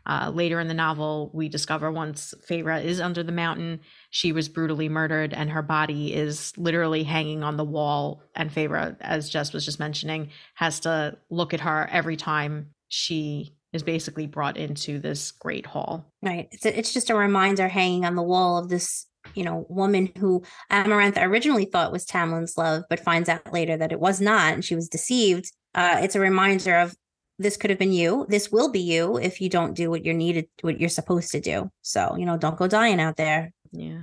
Also, if she would have died in the trials, maybe it would have been a little better, because the way that way it's depicted that this girl dies is so tragically horrific. She's like literally on a wall. Like you picture her like the girl from The Ring style, like, just like up there dead, and a reminder that this is what happens to mortals if you mess with us. Yeah.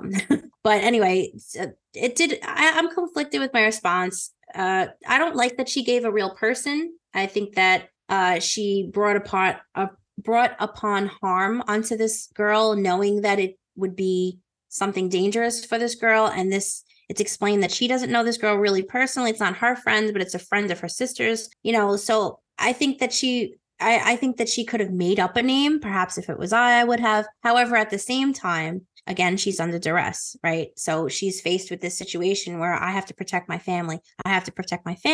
And she can't think of anything but this girl's name, because maybe she's thinking of her sisters and she knows this is one of her sister's friends. And that's the only name she can come out with to say, in order, rather than implicating herself or her family. Her main thing is, I want to protect my family. I don't think she really realized the implications that could have had for this girl. And if she did, she's basically thinking better than my family, not one of my sisters or me. I don't know if I would have done the same if it was me, if I would have given a real person's name, but under duress, this is what happens. And it's needed for the story, because it is a reminder of her every time she sees this girl that she did give this name, and she's the reason why this girl is up on this wall dead. So I think it was needed for her character as a turning point as well, in a way. Yeah. Yeah. She definitely doesn't give the name to send them after this girl.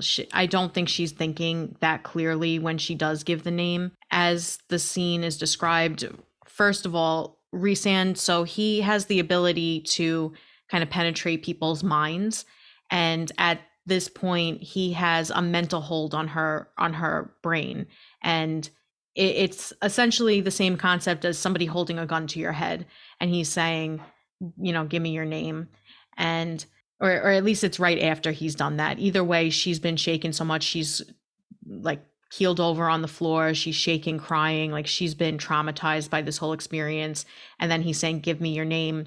And she kind of says that she's like, I know I can't give him my real name, but she can't really think. So she just comes up with the first thing that popped into her head. So I don't think she had any ill intent. And I think she was a little naive at this point to understand really what the implications would have been by giving a real person's name. And I think that she experiences what that'll be. And it's a very big lesson for Feyre. Because not only is Claire taken and then murdered and then, hung up on the wall as a reminder, but her whole family is killed as well. Their estate is burned down, her entire family is killed, and then she's taken, tortured, and murdered. So I think that Feyre really had no way to anticipate this. She doesn't understand the fairies and what they're capable of. All she's seen of the fairy world, despite being told that there's threats, they can't give her details about it. So she doesn't really know how cruel these people are. She doesn't know what they're capable of. And she doesn't know really. She even remarks that Rhysand knew that wasn't her, so she really had no reason to believe that they would go and get her and then say, oh, you're not the girl. And in this case, Rhysand just allows them to believe that it was Feyre. So in her mind, I think she believed that they would just know it wasn't her and kind of just leave them alone. I think that's very naive. But again, she doesn't really know better. And this is a big lesson for her to learn. And it's definitely tragic and unfortunate. And it, you know, we wouldn't wish that on anyone. But I just don't think that Feyre meant any ill intent. And I don't know what I would do in her situation. I can't imagine being that fearful and then having to come up with a made up name and, you know, at the same time trying to protect my family in like a split second. You know, somebody asks your name, you need to come up with that immediately, because otherwise they're going to be like, do you know your name or not? Like, give me your name. So I think she had to make a really tough, you know, a quick call, and it was the bad call. It was a bad call. It's tragic is what it is. Okay, so I know that we had said that we were going to start talking about the trials and what she actually experiences when she's down there. So for Feyre's first task, she has to fight this worm. It's called the Midgard worm, this giant worm. She has to try and evade. For her second task, she must solve a word puzzle before she and Lucien are skewered by burning spikes. And it's important to note here that Feyre does not read. She doesn't know how to read. She's illiterate. And that during this multiple choice, as Alex called it, there are words that she can't read. Mm-hmm. She can't really decipher what they mean. So this is a little more challenging than Amarantha even realized. And then for her third task, she must kill 3 innocent fairies by stabbing them each in the heart with an ashwood dagger, which it's important to note she had used the ash arrow to kill the wolf in the beginning. So I think this is a little, you know, play on that. She's just saying, oh, look, you've done this before with ash. Enjoy. So which of the 3 tasks was your favorite? Which character traits did Feyre display that allowed her to beat these tasks? And during the third task, it's revealed that the third fairy to kill is actually Tamlin. So did you predict that would happen, that would be the case? What do we learn about Tamlin and Feyre in the scene, and which would have been the hardest for you to face? Okay, so the Ashwood, for anybody that hasn't read the book, Ashwood is the only thing that will kill fairies. So the mortals think that iron will repel them or hurt them, but it does nothing. But Ashwood will actually kill them. So not only does she have to stab these fairies in the heart, but she has to do it with an ashwood dagger to ensure that there's no way that they can survive. So I think that was just, again, Amarantha's cruelty coming into play once again, just showing how diabolical she is. You know, these fairies probably would have died either way. Even if you're immortal, I don't think you could survive a friggin' dagger to your heart. But she's going to make sure that Feyre knows that even if they could survive, she's going to ensure that they can't, to ensure that Feyre kills these fairies, which is just really sick. My favorite task was the battle against the Midgard worm. It was so much fun to read. I don't know. I loved it. It made me think of Tremors too. I know you never saw that movie, but for anybody out there that did, that's what I imagine in my head is the Midgard worm, or like maybe the snake thing from Beetlejuice. And I just really enjoyed reading this scene. It was fun, and it was really cool to see Feyre just really beating it. You know, she really succeeds, and then when she's done, she like runs at Amarantha and throws a bone dagger at her, and it was badass, I thought. So I liked that. In terms of the hardest one for me to face, I think we did actually answer that in the other question, but it would be the last one. Though I definitely, like I said, would not survive any of these. Feyre, in terms of what character traits, once again, we see that she is smart, she's clever, she's able to survive. And I think we see that a lot with the first one. I thought it was funny watching her try to, the first one was more her element. Amarantha even says, oh, they tell me you're a hunter, hunt this. And it's just this giant worm. And she manages to do it. It played to her strengths. In the second one, like you said, Jess, Amarantha doesn't know that she can't read, and yet she can't solve this anyway. Amarantha doesn't even realize how hard this was for her. So I thought it was really fun to see her trying to figure out an answer without being able to read. And she's like, oh, one person is, there were 3 answers total, 1, 2, and 3. And she says, 1 is bad. It's one person all alone in the world. And then it's two people. Oh, that's like me and Tamlin, good together. That's all you need is the two people. Three is too many. It's three sisters sleeping in one bed. So she decides that she's like, I could believe in two. I can believe in the power of two. And I'm going to put all of my faith that this is the right answer. And it turns out it's not. But she does get some help from Rhysand, which we'll explain in a little bit, but to be able to get past that task. And honestly, if it hadn't been for him, she would have failed that task. She would have died, and so would have Lucien. And then during the third task, when it is revealed that third fairy is Tamlin, I definitely didn't see it coming. There is a glamour, so she believes that he's sitting next to Amarantha, where he's been the entire time that they've been held prisoner. And then when she looks again, Alice's advice comes back to her to not trust her senses. And when she looks back, it's actually the Adder, which is one of Amarantha's right-hand men, a creature thing. And she realizes that the real Tamlin is sitting in front of her, or kneeling in front of her, and she's expected to kill him.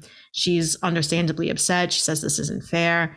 Even the other fairies that are now relying on her to set them free are, start shouting that it's unfair. But we see Feyre working through the advice from Alice, like you mentioned earlier, to pay attention, to, listen to what you're hearing and just use your wits. And she remembers that quite a few times in the novel, people said things to Tamlin along the lines of, oh, for someone with a heart of stone, you really know how to do this, or, something along those lines. And she is able to come to the conclusion that Tamlin's heart has been turned to stone, and she has faith in that, and she stabs him, and it turns out it's true, and he survives. And technically the curse should be broken, but it wasn't instantaneous, so it's not actually broken at that point. Amarantha does go on to brutally kill Feyre by breaking every single bone in her body and snapping her back and her neck and all this stuff. And then just as she's about to die, she comes up with the answer, which I think we'll get into actually in a little bit, but that's how it's ultimately broken. So I loved everything about this whole last third of the book, but I think the Midgard Worm was my favorite to read. It's just so much fun.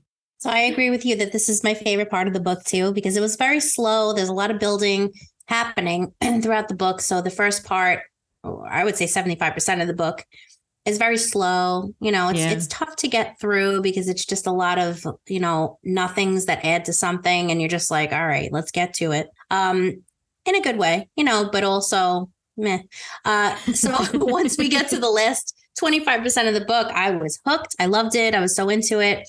It was so exciting and entertaining. As soon as Amarantha came on the scene, I was like, look at this badass villain. She sucks, but I love her. So, it got super dark for sure. Mm-hmm. But it was very interesting. Like you said, very entertaining to read. So my favorite task was actually the second one. I really loved that one because it had me on the edge of my seat. The first one, I was like, she's going to beat this. And she does. And she was such a badass about it. It was very, very exciting to read, like you said.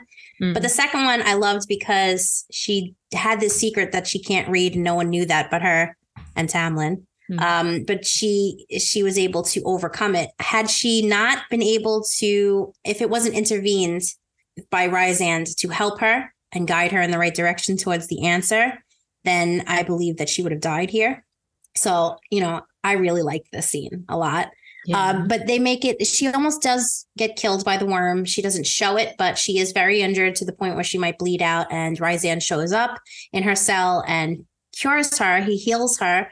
And he basically marks her arm, and he's able to bargain with her and say, I will save your life. But, out of that, you're going to give me 2 weeks of each month, a year of my choosing. And then they bargain further, and she's able to, bring that down to 1 week a month of his choosing. So that's going to be interesting going on in the second book.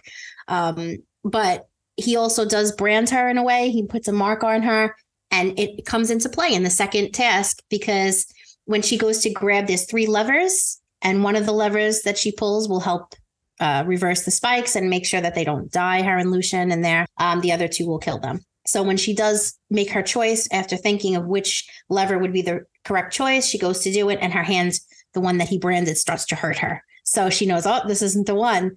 So she would have killed her and Lucien had she not had his, hand or literal hand helping her. Yeah.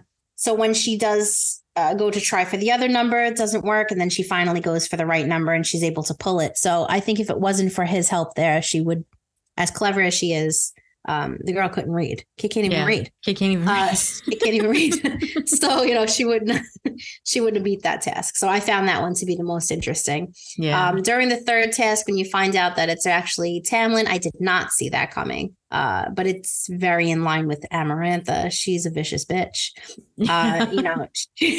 She's, you came here to save your love. Why don't you kill your love? Ha ha ha. I thought that she viewed this as there's no way that this girl who came to save Tamlin is going to kill Tamlin, and I've got her now. Yeah. So that was exciting to read too, because I was like, oh shit, what is she going to do? And then she figures out, like you said, everything in her head about the Heart of Stone. And Amaranth is not true to her word. She does not get rid of the curse because she knows that they will come for her. Yeah. But in the nick of time, as soon as she's almost killing Feyre does figure out the riddle, and she's able to reverse the curse, because Amarantha had a little loophole there where she said that she would immediately lift the curse if she gets the riddle, but she didn't say immediately if she solves all 3 trials. So that was interesting too. I loved this entire series of chapters and this whole entire situation and scene. I thought it was very, very thrilling to read.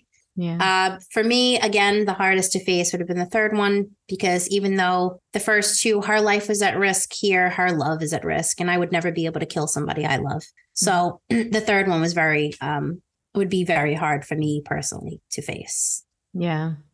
And she had difficulty even killing the other 2 fairies as well, but she had she had to keep reminding herself it's 2 or 3 lives for the lives of all of Prithian, and she just had to keep reminding herself of that. And even as she's doing it, she's like, I will damn my own soul to save everyone else at this point too.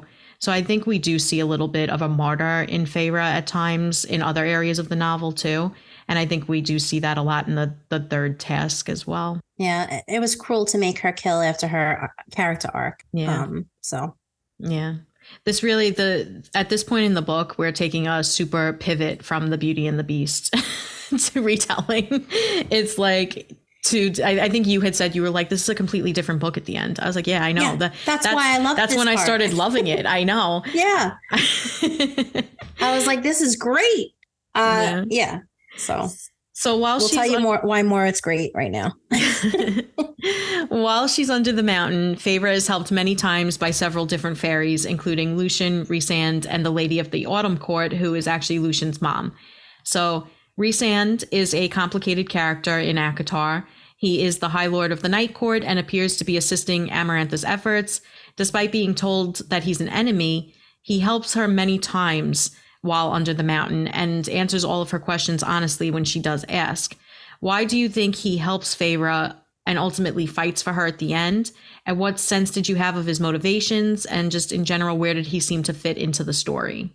I love this character. I think that even though he's so complex, because he appears, and they say things aren't what they seem here. Don't trust your senses.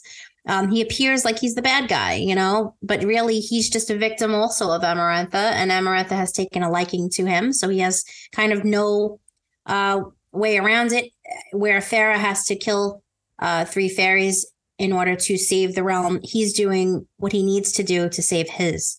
So I feel like, him, they nickname him Amarantha's whore because he does whatever she asks.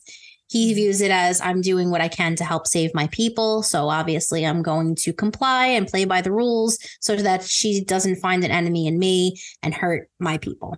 Yeah. So I think that tells you something about his character. You do realize he's not the bad guy. He keeps trying to help her. He's, he's always intervening in a way that's going to make things easier for her. He kind of glamours people in order to not make things worse for her. They're giving her dirty water and asking her to get a room clean. Obviously, she can't do that with dirty water. Things like that. Actually, I think that was actually Lucian's mom that intervened and makes the water clean. But you get it. She's doing all these chores that seemed impossible. He kind of makes that go away. So I really liked him a lot. I didn't like him because I was like, oh, she has to promise herself. What a jerk, for a week every month. And then I was like, oh, and she's he has a branding on her. I feel like he's trying to make a wedge between him and Tamlin. In a way, he kind of was trying to piss off Tamlin. Yeah, he says he was. But in the same way, he is doing more for her than Tamlin is. You know, there's so many scenes where Tamlin's just sitting there, not even like doing anything. He's afraid to say the right thing, where Rhysand is not afraid to say the right thing and to do the right thing. And he intervenes and tries to help her every opportunity he can. He bets on her. I think he's the only one that bets on her survival in the first task. You know, he's just, I think that he shows exactly who he was when he was the stranger, how he was helpful to her. He was kind to her. That's who he really is, I believe, by nature. He just had to literally and figuratively wear a mask to play a role for this villain. He wasn't wearing a mask, actually. Well, right. Okay. That's why he was beautiful to her, because he had a face. Yeah. Oh, he has a face. Look, the face. You know, beautiful. The guy with the face. Hey, you with the face. But I think maybe he has a soft spot for Feyre, and that's why he ultimately fights for her at the end. But he does. There's this one scene in particular that just stands out to me. Well, before I get into that, there's these parts in between the trials where she has to go to these parties and play a fool, a jester, basically. And in order to help her out, he tells her, drink the wine, you won't remember shit. So she does that. And this way it's easier for her to just, fast forward that and think about what she really needs to do. So he helps her there. But the one scene that really stands out to me is that at one point, Tamlin, who just snaps back into reality, comes and, meets her in a different room, and they're making out and all these things. And she has paint all over her, and the paint goes onto him, transposes onto his skin, on his clothes. It's all messy on her face.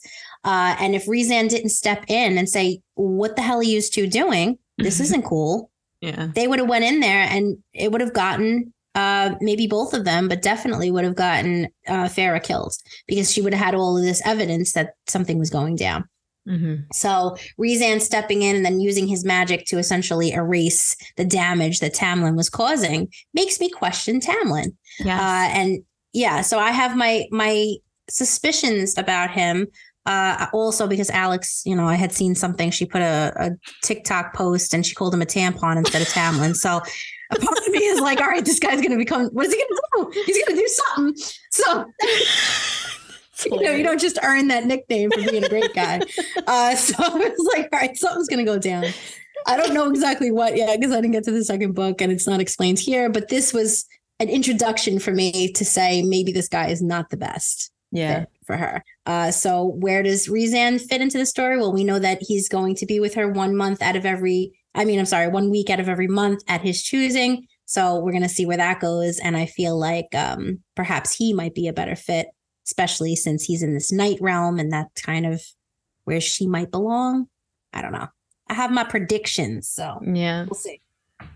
So I just want to be fair and say that I was never a fan of Tamlin. Even the first time I read this, I just never liked him. If the last quarter or third or whatever it is of this book didn't exist, I would never have continued reading. I never would have reread this book. I wouldn't have liked it. But the last part of this book, and when we start meeting these new characters and learning more about the world and stuff like that, I don't find Tamlin all that interesting. And I agree with you that the entire time that she's under the mountain, he won't even look at her. He won't make any expression towards her or anything. And Lucien tries to defend him, saying, he's just trying to remain stoic so that, Amarantha can't tell what, form of torture affects him the most. I think it's BS. Maybe at certain times that might be accurate, but not the whole time. And he's just very cold-hearted, heart of stone. And I just didn't like it. And then the one opportunity, I'm so glad you brought this up, but the one opportunity that he has to kind of break away where nobody is even paying attention to the two of them, instead of being like, hey, let's talk. They barely even talk. You risked your life for me coming down here. Let me thank you. Nothing. Yeah. Or literally anything other than I'm just going to basically try to F you. You know what I mean? That's essentially what happens. They barely even talk. He brings her into like I don't know what kind of room it is. Pushes her against the wall. Yeah. In my head, I just assume it's a broom closet, even though I know it's not. But yeah. And a sense of like a courtyard. Okay, I was picturing a broom closet. It's a room of requirement. But either way, it was so off-putting to me. I hated everything about it, and I never really liked Tamlin from the start. So yes, I agree he's a tampon, but I always thought that. Anyway, it was so funny too, because she told me, she was like, don't look at the post I just made. And then I forgot later on, I was looking around and I was like, oh, new post. And I seen that. And it was so hilarious because I was looking in the comments because I was like, what tampon? What did he do? And then I looked in the comments and somebody was like, not tampon. And I was dead. I felt so bad because I posted it and then I forgot. I was like, shit, Jess might see this. She's probably going to see this. So I was like, I got to text her and just make sure she knows not to look at it. And she did anyway. Because later on, she was like, I like Tamlin, but I don't know if I should because you called him tampon. I was like, I'm sorry. Of course I liked him. I thought he was the beast. I liked the beast. Yeah. You know, he wasn't really a beast, but I have a feeling that Tamlin might actually be a beast. I don't know. We'll see. Well, anyway, so getting back to Rhysand's, no, you're fine. I do love Rhysand's character. I agree with you. I think he's very interesting. I like that he is this kind of gray character where we don't know really if he's good or bad. We do see him helping Feyre. We've also seen him be kind of cruel and creepy. You know, he does tell her that it's customary in his court to mark bargains with, I know that I got a cat situation again, but to mark bargains on the flesh with tattoos. So he puts this tattoo on her arm where everybody can see it. There's like a giant eye in the middle of her palm. And there seems to be some type of connection as a result of that bargain through the tattoo. And I liked that he was able to help her in the second task using that, because otherwise, like you said, she would be dead if he didn't do that. Mm-hmm. In terms of him helping, he does really help her at multiple points throughout her time under the mountain. So after she's injured from fighting the Middengard worm, he comes and he fixes her arm. That's when he makes the bargain with her. When she has to do these impossible tasks, she's sent to his bedroom to pick lentils out of the fireplace or something along those lines. And it's just never ending.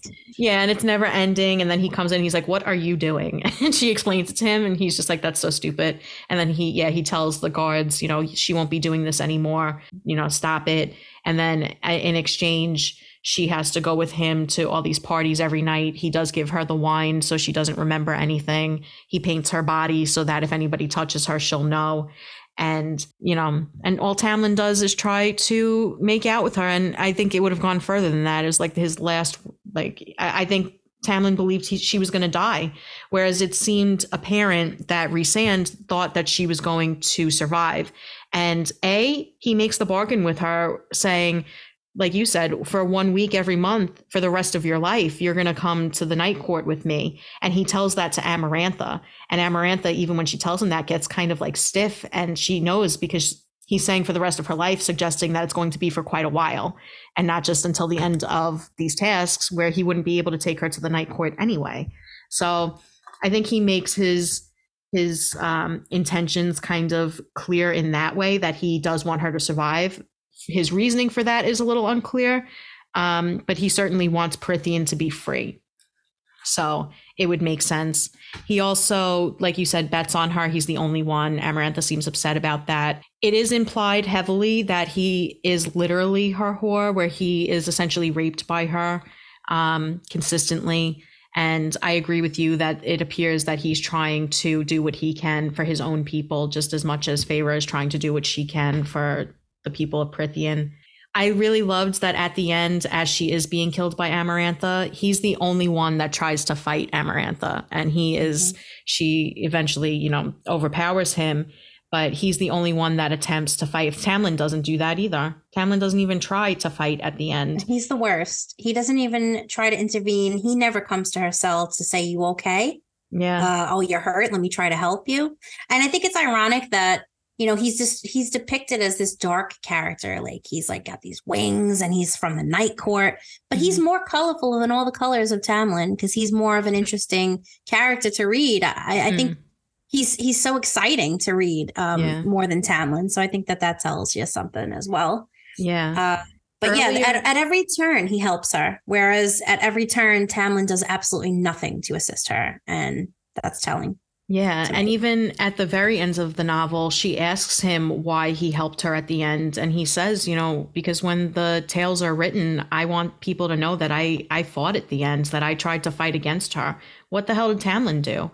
Right. Also, you had made a point earlier that you feel like Tamlin maybe really is a beast.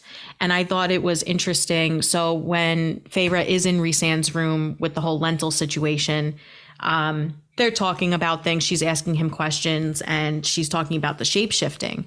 And that is one of Tamlin's powers. However, we learned that all of the High Lords have the ability to shapeshift. And he gives her an example where he kind of turns into a half beast, where he has talons. He has these wings and these talons on his hands and feet. And he tells her that he doesn't like to succumb fully to his baser side like Tamlin. And I think that maybe suggests something about Tamlin's character as well, that he almost prefers this more beastly side of himself. Maybe he feels more free in that form, whereas Tamlin does not. Where Rhysand does not. So I thought that was an interesting contrast. And I liked that you brought that up because it immediately sparked that memory in my brain about that scene. So before we move on to the next question, I just wanted to say, I disagree with you that he's a tampon. I don't know why he's being called that, but I want to tell you why I disagree. Okay. On a logical standpoint, and I'm sorry to be gross, but tampons help women and they help stop bleeding. Okay. And Tamlin does nothing to help her. Okay. When she needs him the most, and does not stop her bleeding. Rhysand does. So in a way, Rhysand's a good tampon. Wow. I don't know. I'm just trying to help myself. Sense of the tampon thing, but sorry, this is probably the one podcast that says the word tampon the most. So we're not trying to win like an award on that, and I'm sorry to keep saying it because I know it's gross for some of you. I'll move on. Oh, that's hilarious. Anyway, after completing the final task, as we said, Amarantha does not immediately free Tamlin and the fairies of Prythian. She's not true to her word. She says only solving the riddle would have resulted in an instantaneous freedom for them all. She brutally and slowly kills Feyre as a result. But just before Feyre dies, she does solve the riddle. The curse is broken. And then Feyre is actually transported into Rhysand's mind and watches as Tamlin kills Amarantha. And as all 7 of the High Lords bring her back to life, ultimately transforming, and we're talking about Feyre here, not Amarantha, brings Amarantha back to life, ultimately transforming her into a High Fae. So she's no longer mortal, now she's High Fae. So what did you think, Feyre, why do you think she went into the mind of Rhysand, number one? What do you think of her transformation? Did you see this coming, this twist? Did it surprise you? And how did it make you feel in the moment while reading it? So I also loved it. This scene was so I don't want to say epic. Yeah, it wasn't like fun to read because Feyre's literally like every bone in her body is being broken at this point. Yeah, it was brutal. It's very brutal. And I also love that because the riddle says, when I kill, I do it slow. She's being killed extremely slowly as well. And this is kind of what sparks everything in her brain. She eventually says, oh, it's love. And then she dies. I thought that she was going to be brought back to life because I was like, I don't think she's just going to die. I already knew at this point that there was a sequel. So I was like, unless they're just going to change to a different character, it'd be weird if she just died. I didn't really think about the High Fae. I was like, that's pretty cool. It made sense because like we talked about earlier, if she really was, in love with Tamlin, what is she going to live and die and grow old? And then he's just going to stay young and beautiful and live on forever. So it made sense that she was turned into a High Fae. I wasn't really shocked by it, but I honestly don't remember what I thought when I first read it. So I can't really say if I was shocked or if I wasn't shocked or not. I don't remember feeling shocked. But I don't remember what I was thinking at the time, other than it makes sense that she would have to be made immortal in some regard. Why do you think Feyre went into the mind of Rhysand? So that's an excellent question, and I don't think I'm going to answer it. And what do I think of her transformation? I love that she was made into a High Fae. Yeah, I want my girl to be a fairy. She was destined for this life, I think. And I think we kind of see little breadcrumbs of that from SJM with her father and her sister saying, don't come back here. You don't belong here. You're better than this. You belong somewhere else. And how did I feel in the moment? I don't really remember, except that I do remember liking the ending. I liked seeing how everything unfolded. I loved when Tamlin did kill Amarantha, but once again, very beastly way, very brutal. He literally rips her throat out like an animal would rip the throat of its prey. And it reminded me of what he did to Feyre earlier in the novel. Didn't like that. Also, it just seemed really gruesome. Also, I kind of would have liked to have seen her maybe die a little differently. But I don't know. That's just, I don't really know how. When I read it, I remember feeling like, really? He just like ripped out her throat? Ugh. And then I think he actually does stick a knife through her skull as well, but that's like after he's already destroyed her neck. So I was disappointed in this moment reading it because I wanted her to live and make it to the next book because I thought she was such an interesting character, you know? Yeah. And I was disappointed the way that went down. And I was like, oh, she's dead? Meh, because this was the best part of the book for me. So I was like, okay, I'm going to go back to love. But I did see this coming, that she was going to become fairy. There was a lot of hints in the novel. You know, her sister Nesta in the beginning pokes fun at her and calls her a half beast or something like that, right? Yeah. So I had a feeling, I was like, oh, you know, she might undergo a change and she might transform, which would make sense because she was also hinting that she was mortal. Tamlin was immortal. They obviously wouldn't be a good match. She goes through all of this and she tries to save him. It would only make sense that she would become, one of their kind. So she could be and exist in this world.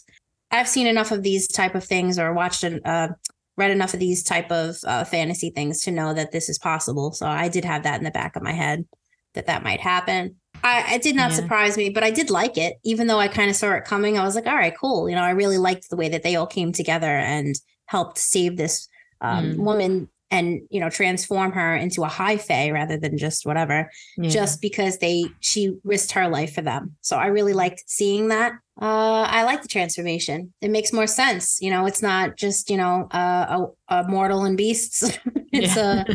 It'll make more sense going forward. But I do not like the ending because I kind of want her to end up with Rhysand at the moment, but I know that she's going to see him. So I'm satisfied with that. I felt satisfied though when the curse was broken and that Amarantha died. It was satisfying at some point. And I will say this last thing, but it's ironic that the High Lord of Spring was so silent this entire time. And then all of a sudden, quote, springs, you know, back to life when it's a moment that he can to eradicate this threat to his realm. You know what I'm saying? Good thing that he did that. But at the same time, I think there's something more there to him, the way, like you said, he viciously does it. I'm not that this villain deserved any sympathy in any way, but I didn't see it as Tamlin was going to be the one to kill her. So I guess that part did surprise me. I thought it was going to be Rhysand, especially because he was like the only one fighting, and then it was Tamlin. I was like, oh, now all of a sudden you want to, like you said, spring to action. Yeah, all of a sudden, High Lord of Spring is going to spring to life. Like I don't know, how convenient for you, bro. I don't know. What else? So why do you think that she went into the mind of Rhysand rather than just basically go off into the afterlife? Because they're connected. So after he did that thing where he saved her life by, you know, helping heal her arm, they have a connection. Clearly, he's able to read her mind, but he has that mind's ability. I think that was a last resort for him to save her. So, you know, I think he wanted to save her. He pulled her mind into his, and he was able to maybe save her life that way. He was trying to do whatever he could to help her live. And I think that it makes sense that she went into his mind because she is connected to him through that eye, that the one that when she was trying to grab the levers, like I had said in the second trial, it kept telling her, no, don't do that. Nope. Yep, this is the right way. So I think that she has a connection to him, and he was able to maybe foreshadow it by doing that to her, that he would be able to access her mind more easily. So he definitely did it to save her life. Yeah. Okay. I think. Yeah. It's a good theory. Thanks. All right. So smug over there because you know more than me. And I'm like, what do you know, girl? I want the answers. Tell me all the things. I don't want to answer it because I do know the answer and I don't want to spoil anything. But all right. So Feyre does appear to struggle with increasing feelings of depression in the novel. At the end of the book, Rhys tells Feyre, "Be glad of your human heart, Feyre. Pity those who feel nothing at all." Before saying goodbye, he appears shocked by something and then disappears. So what do you think of Feyre's emotional reaction to the events from Under the Mountain? And we also learned that after Amarantha dies, this eye ring, I guess I should explain this. Actually, I don't think we really explained it. So, cool. Yeah. So essentially, the reason Amarantha is kind of in the position she is that she is a general for this king of Highburn from another fairyland. And fairyland. And she, years ago, 500 years ago, there was a war between the mortals and the immortals, the fairies and the humans. And she was on the front lines fighting to enslave all of the humans. Jurian was a human who had kind of bewitched Amarantha's sister in some way. She was in love with him. He kind of used her to get information and then betrayed her. And so Amarantha then, of course, went for Jurian. They apparently decimated a battlefield together in their battle, and she won, but she kept his spirit alive in keeping his eyeball in a ring that she wore around her finger and a finger bone that she wore on a necklace around her neck. So for 500 years, Jurian has been living as an eyeball and a finger that she wears as jewelry. So, but at the end of the novel, we learn that the ring and the necklace have both gotten missing. So why do you think it was taken? Who do you think took it? And just in general, what are your predictions for the next novel? Well, obviously, whoever took it is going to replace her in a sense, be the next villain, perhaps. Because why would you want to take something that belonged to this villainous person? So obviously, it's somebody out there that wants to either continue on her path, wants power for themselves or something, or somebody who really doesn't like this guy, Jurian. Poor guy. I mean, I know he did some horrible things, but he can't die. He's got like a curse on him that he has to live as long as his parts are existing. And, so maybe somebody had mercy on him and took these things to destroy them. I doubt it. I think there's going to be something that's going to come back, and there's a reason why that was mentioned, and the cliffhanger came from that. So I'm excited for the predictions for the next novel. I think that something's going to come up out of that, and I think it's going to be good. But I don't know what. As far as they be glad of your human heart and pity those who feel nothing at all. I have a feeling maybe this has something to do with Tamlin, because he doesn't like Tamlin, and he knows Tamlin wasn't doing anything to help her, and he was helping her. So, it goes back to Tamlin having a stone heart. So I think that's going to come into play in the next one. Like, why does everybody think he has a stone heart? Why did he literally have a stone heart? Was it just because of the curse, or is there something more there? And I think we do see that, because he does nothing to help her. So I think there's going to be something that laid the groundwork for in the next book. As far as what he sees before he leaves Rhysand, something that shocks him, I don't know. Something perhaps in his realm. I'm not really sure. I'd like to know. I don't even know.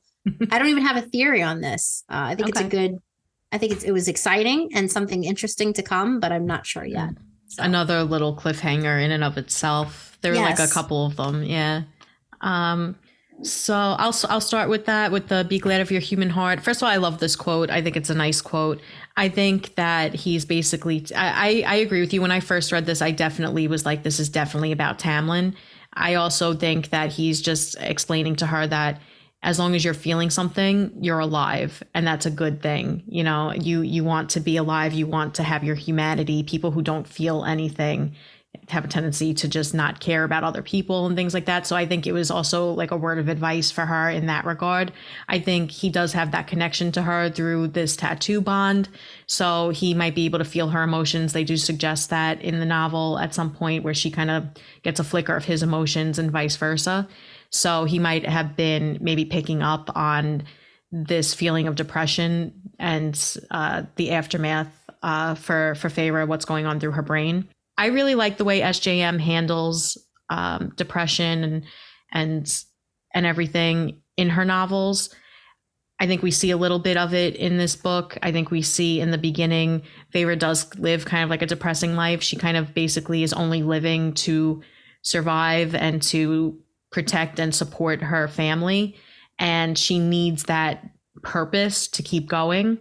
And now she's just had this extremely traumatic experience. She feels like her soul has been damned.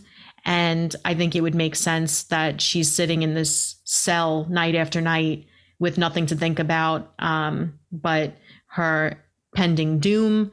And then when she finally gets to the end, she has to do that. And everybody's celebrating her as this great victor, this curse breaker, somebody who freed them. And she's sitting there like, but I had to kill people and I'm a horrible person. So I really like the way that SJM handles all of this, and it continues on in the following books as well. So I liked seeing that thrown in here. I'm not going to answer the questions about Jurian because I know the answers and it would feel, At the time I read it, I didn't have any theories about it. I was like, what's going on? So that's how I felt at the time. And now that I do know, I don't want to speculate. When I say certain things about Rezan, you kind of smile and give yourself away. So I think that I know why the second book is your favorite. And I think you have a little soft spot for him. So we're going to see. I love Rhysand. I do. I liked him when I first read this book. He helps her. He really does. Yeah. And he's just much more interesting, in my opinion, than Tamlin. I really like gray characters. In this book, we have Tamlin, who's supposed to be this great guy, and then Rhysand, who's supposed to be this evil guy, but we see moments of good in him. And so that makes me curious about a character more so than somebody that's just good. So yeah, I'm always going to want to read about that character. I agree. That goes back to my my theory too about the bird being a symbol of hope. Because he does have wings. I'm not sure if he's a bird, but he does have wings and he does have talons. Yeah. So he's a bird-like creature in some way. Mm-hmm. And perhaps, there's hope for him redemption-wise in the world, because they look at him as he was somebody who was assisting this character, and perhaps he's not bad after all. So interesting. I'm very interested to see where that goes. So by the end of the book, Feyre knows that she will get to live the rest of her life with Tamlin as she wanted, but with the occasional visit to Rhysand as a part of the deal for him using his dark power to save her. So does it feel like a happy ending? Does she do the right thing in accepting his help? Yeah, she had no choice. If she hadn't accepted his help, she would have died. So even though Lucien claims that he would have come to help her, there's no saying when he would have been able to do that. He had been whipped to the point where he couldn't move for several days. So she may have died before he ever even got the chance to try to save her. So she did the right thing. She needed to accept his help. Does it feel like a happy ending? I think the end of the novel is framed as a happy ending, but I think we see the beginnings of Feyre starting to crumble emotionally. So I do feel it's a little bittersweet in that respect. But I think overall we end this novel with the feeling of hope, actually, for the future, for all of the characters. They're all free now. So it's just a matter of where that freedom will take them as the series goes on. Yeah. She says something at some point. She asks Rhysand after it's all said and done before he leaves, why did you make that bargain with me? You could have said every day and I would have been at your mercy to save my life. I would have, made any bargain with you. And he makes it like, I know what I'm doing. Yeah. So I feel like he does. I don't know if it's feelings for her, but there is something about her that he's interested in. And obviously he made the choice to make it easier on her, rather being like, I'm taking you every day away from Tamlin, because she knows she's there to save Tamlin. She loves Tamlin. So I think that, he made a bargain that would be correct going forward, not seem too overbearing or take her from her love. Do I feel like it's a happy ending? Obviously, she did the right thing in accepting the bargain. It saved her life, right? And then she was able to release the curse and help everybody. So, of course, it doesn't feel like a happy ending, though, because she's going home with Tamlin, and I feel like something's going to go down, and I feel like she's not where she's meant to be. It does seem like a happy ending that she's in the body maybe she was meant to be in. I feel like yes and no, right? I feel like there are happy aspects, but I feel like it's not tied up with a bow happy ending. Lily's Yeah. marrying Atlas. I feel like there's multiple layers and it's not necessarily, a happy ending, if that makes sense. Yeah. Yeah, I gotcha. All right, so as far as love interests go, you have Tamlin, a High Lord who transforms into a beast-like creature, and you have Rhysand, also a High Lord of the feared Night Court, who seems enmeshed in a dark web of politics. By the end of the novel, did you find yourself on Team Rhysand or Team Tamlin? I mean, who wouldn't be on the side of Rhysand at this point? He's the reason she's alive. He's the Yeah. reason she made it through. Tamlin did nothing. You lose. You did nothing. To go back to Willy Wonka. But really, he just, he did nothing at all. I mean, any opportunity he had to help her, he didn't. And he actually tried to almost harm her in a way, by making her almost get killed, because he did some foolish actions, not using his brain. Rhysand was the reason why she was alive. So at the end, I have to be Team Rhysand. I know that he's from a Night Court darkness, a lot of elements that might make him sound like he's not good. And he is enmeshed in a dark web of politics. He was, considered Amarantha's bitch, and she was doing her dirty work. But I think again that he has a lot of layers, and that there's a reason why. Obviously, he was trying to save his people, and I think he was a victim as well. I don't think he was an enemy. I think he was a victim, just like she was in that situation, but in a different way. And I think this beast creature, Tamlin, I think that he showed who his true colors are. I know she's attracted to colors, but his true colors aren't really attractive because he did nothing to help her. He just sat there and took it and did nothing, and she risked her life for him. So I feel like that it's going to cause a lot of conflict and friction in the next book. Okay. Team Rhysand. So yeah, I'm also Team Rhys. Obviously. Yeah. I think I already made that clear. I'm just not a fan of Tamlin. I do actually start to develop an appreciation for his character more as the series goes on. But in this book, I just wasn't. To me, Tamlin was so boring. That's part of why. Even you said, like, when you were reading this, you were like, "This is boring." I don't. She was like, "Why do you love this book?" I was like, "Wait till the end." Yeah, she was right about that. Because I would have DNF'd it if I didn't know the end was going to be good. She was like, "I promise." I was like, "Okay." Yeah.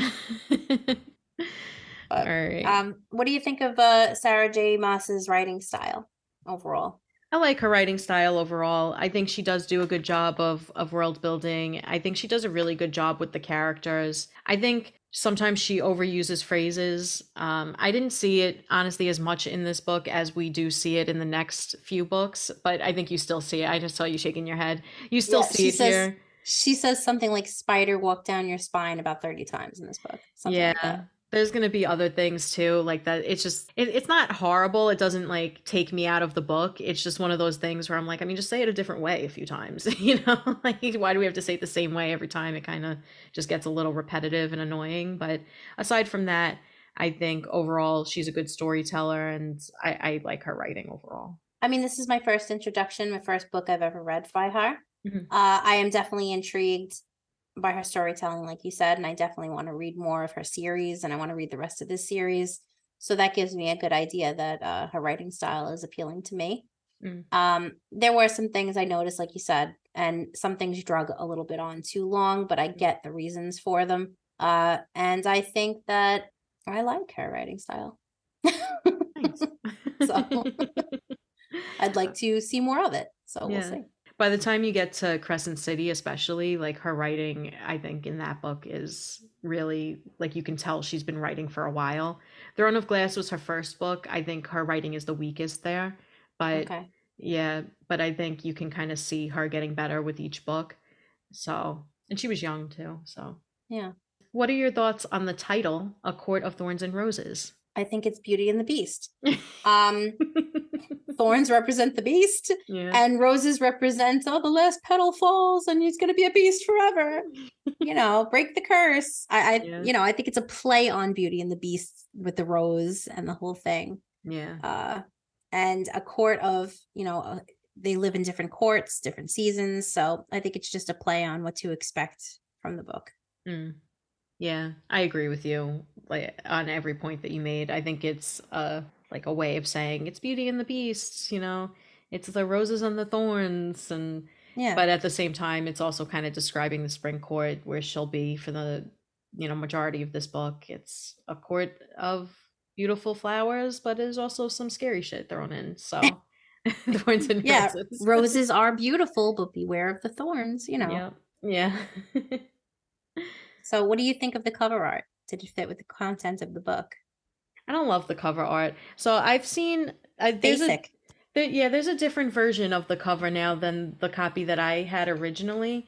At first, it was similar. It was the same color, but it was like half of a woman's profile, and I assume it's supposed to be Feyre, but she's dressed in this like black outfit. I'll see if I can show you a picture, but it's like, and it almost looks like a type of armor.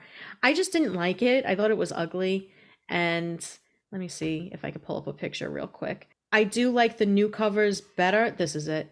This is the one you had? Yeah. Oh. So, I kind of like mine better, but I also don't love it. yeah, that's how I feel about it. It's like I don't really like either cover, to be honest. They both make sense. The first one, it's showing what I believe is Feyre, and you can see the tattoo on her hand. But I just don't get why she's dressed all in black, and it seems more formidable than she really is in this book. And the whole thing with the tattoo doesn't happen until the end to kind of give stuff away, in my opinion. Oh. Well, just the fact, like, if you hadn't read it yet, you have no idea that she's going to get this tattoo, and you might be thinking, like, what is that all about? Who's this badass girl? I don't know.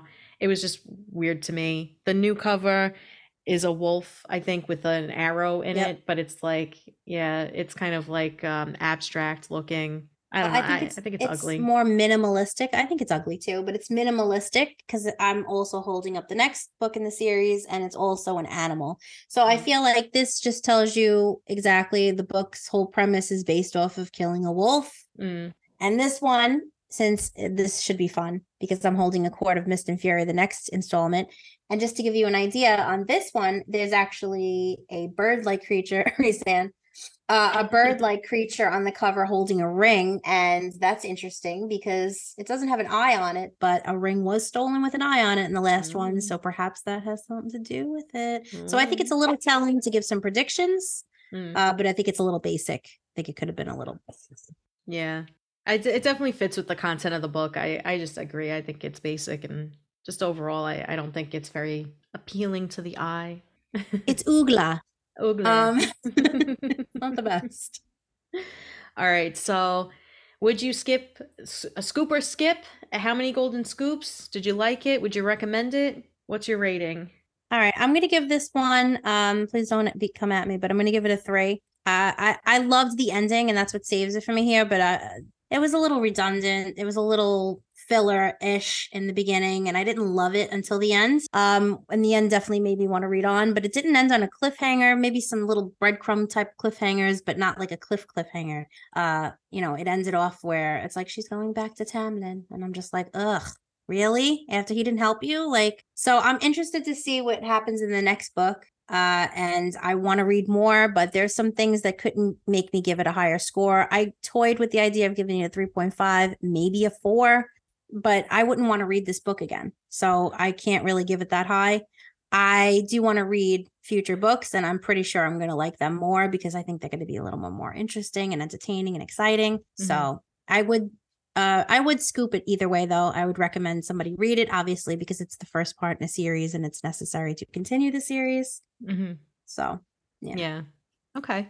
I would also scoop it. I definitely, if you find yourself having difficulty getting through the first part of the book, just know that the end is the best part. It's really worth it, in my opinion. And it's worth it for the rest of the series. I also rated this a 3. When I first got the same score again. That's twice. I know. Yeah, when I first read it, I rated it a 3, and I have reread it multiple times, and I still consider it a 3. Most of the book I don't like. It's not that I hate it. I like the characters. I do like Feyre. I love Nesta. I like Lucian. I like learning about the world and the different courts, and I thought that the imagery was nice. I just think that the romantic plot is boring, and it is very, very true to Beauty and the Beast. So yes, while it is a retelling, it doesn't really change much about the initial story until we start veering away from that plot line altogether. So there wasn't really anything unpredictable about it. it's just blah for that first big chunk of the book. But then once we hit the end, I love it. I'm on board. So yeah, I mean, at least Beauty and the Beast has Gaston. You got some friction there. This is just like love, love, love, love, love, love painting. And I'm like, all right, where are we going here? But like Alex said, I did like the characters. I did. Yeah. And there is a reason to read on. Yeah. And I do understand. I mean, I do like the character development, and I do think we need to see a lot of this for the future, the rest of the series, to better understand the characters and their motivations, and to let things unfold in what appears, or feels more natural. Honestly, sometimes I'll reread this because I want to read the rest of the series, and I will literally only read the last part of the book and maybe a couple of other parts thrown in there with Reese. Yeah, I agree. If I had to reread this again, I would only read the last part. And I think it's telling about this, because you were like, oh, you're reading ACOTAR, I'm going to read the series with you. And then you were like, at the last minute, you're like, I'm not going to read the first one again, but I'll read the second one. And I was like, I started and I was like, I just can't, because there's nothing like really exciting that happens that you're like, oh, I can't wait to reread this. I did skim through the first part and I did reread the last part again, but I was like, I'm not rereading this whole book again. Yeah. I'm not doing it. If you want to read the series, but you don't want to dive, you could skim through like the middle parts. You know what I mean? There's some exciting things here and there scattered, but overall, just watch Beauty and the Beast. And then this has a different ending. That's all. It did feel like a different book entirely, the last portion. Yeah. To me. In a better way, too. Yes. I mean, if you're looking for just the romantic aspect, you might like the love story between Feyre and Tamlin. A lot of people do. It just wasn't for me. I just wasn't a huge fan of Tamlin's character. It just, like I said, it just wasn't for me. I've read better Beauty and the Beast retellings. And I've read better romance where it actually keeps me engaged and I want to read about it. Yeah. You know what I mean? Where there's friction or there's something going on that like lures me in. Like you said, Tamlin is just like kind of like a dry, dull guy. Like once you take his mask off, really, now he's really going to suck. I don't know. I just feel like there's something more I don't know, so I'm really being mean to him, but yeah. I don't know. He did nothing to help my girl Feyre. He's out. I know. As far as I'm concerned. Well, there you have it. Yep. I am looking forward to rereading the second book. I hope you're looking forward to reading it too. Yes, I can't wait to read it. Looking forward to it for sure. And we will see you next month with the second book. Hope you enjoyed this bonus episode. Yep. Thank you.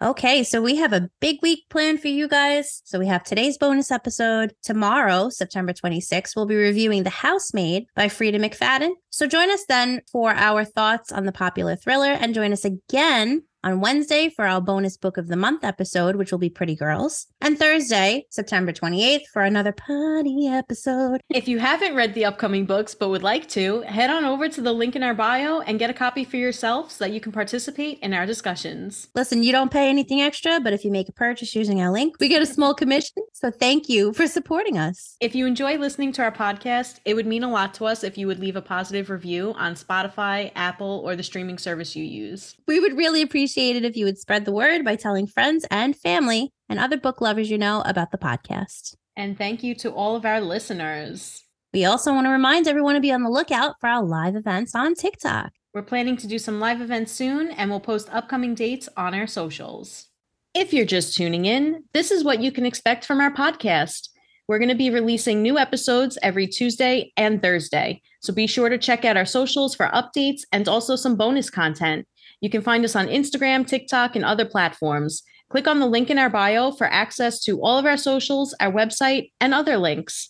We encourage you to reach out to us with thoughts, ideas, questions, and feedback. You can email us at bookswithcooks@gmail.com. You can also find our full book reviews on Goodreads. These links will also be available at the link in bio. If no one told you today, you're important and valued. You belong here. You're doing great. And we believe in you. Now let's turn the page and put a fork in it, because we're done with this one.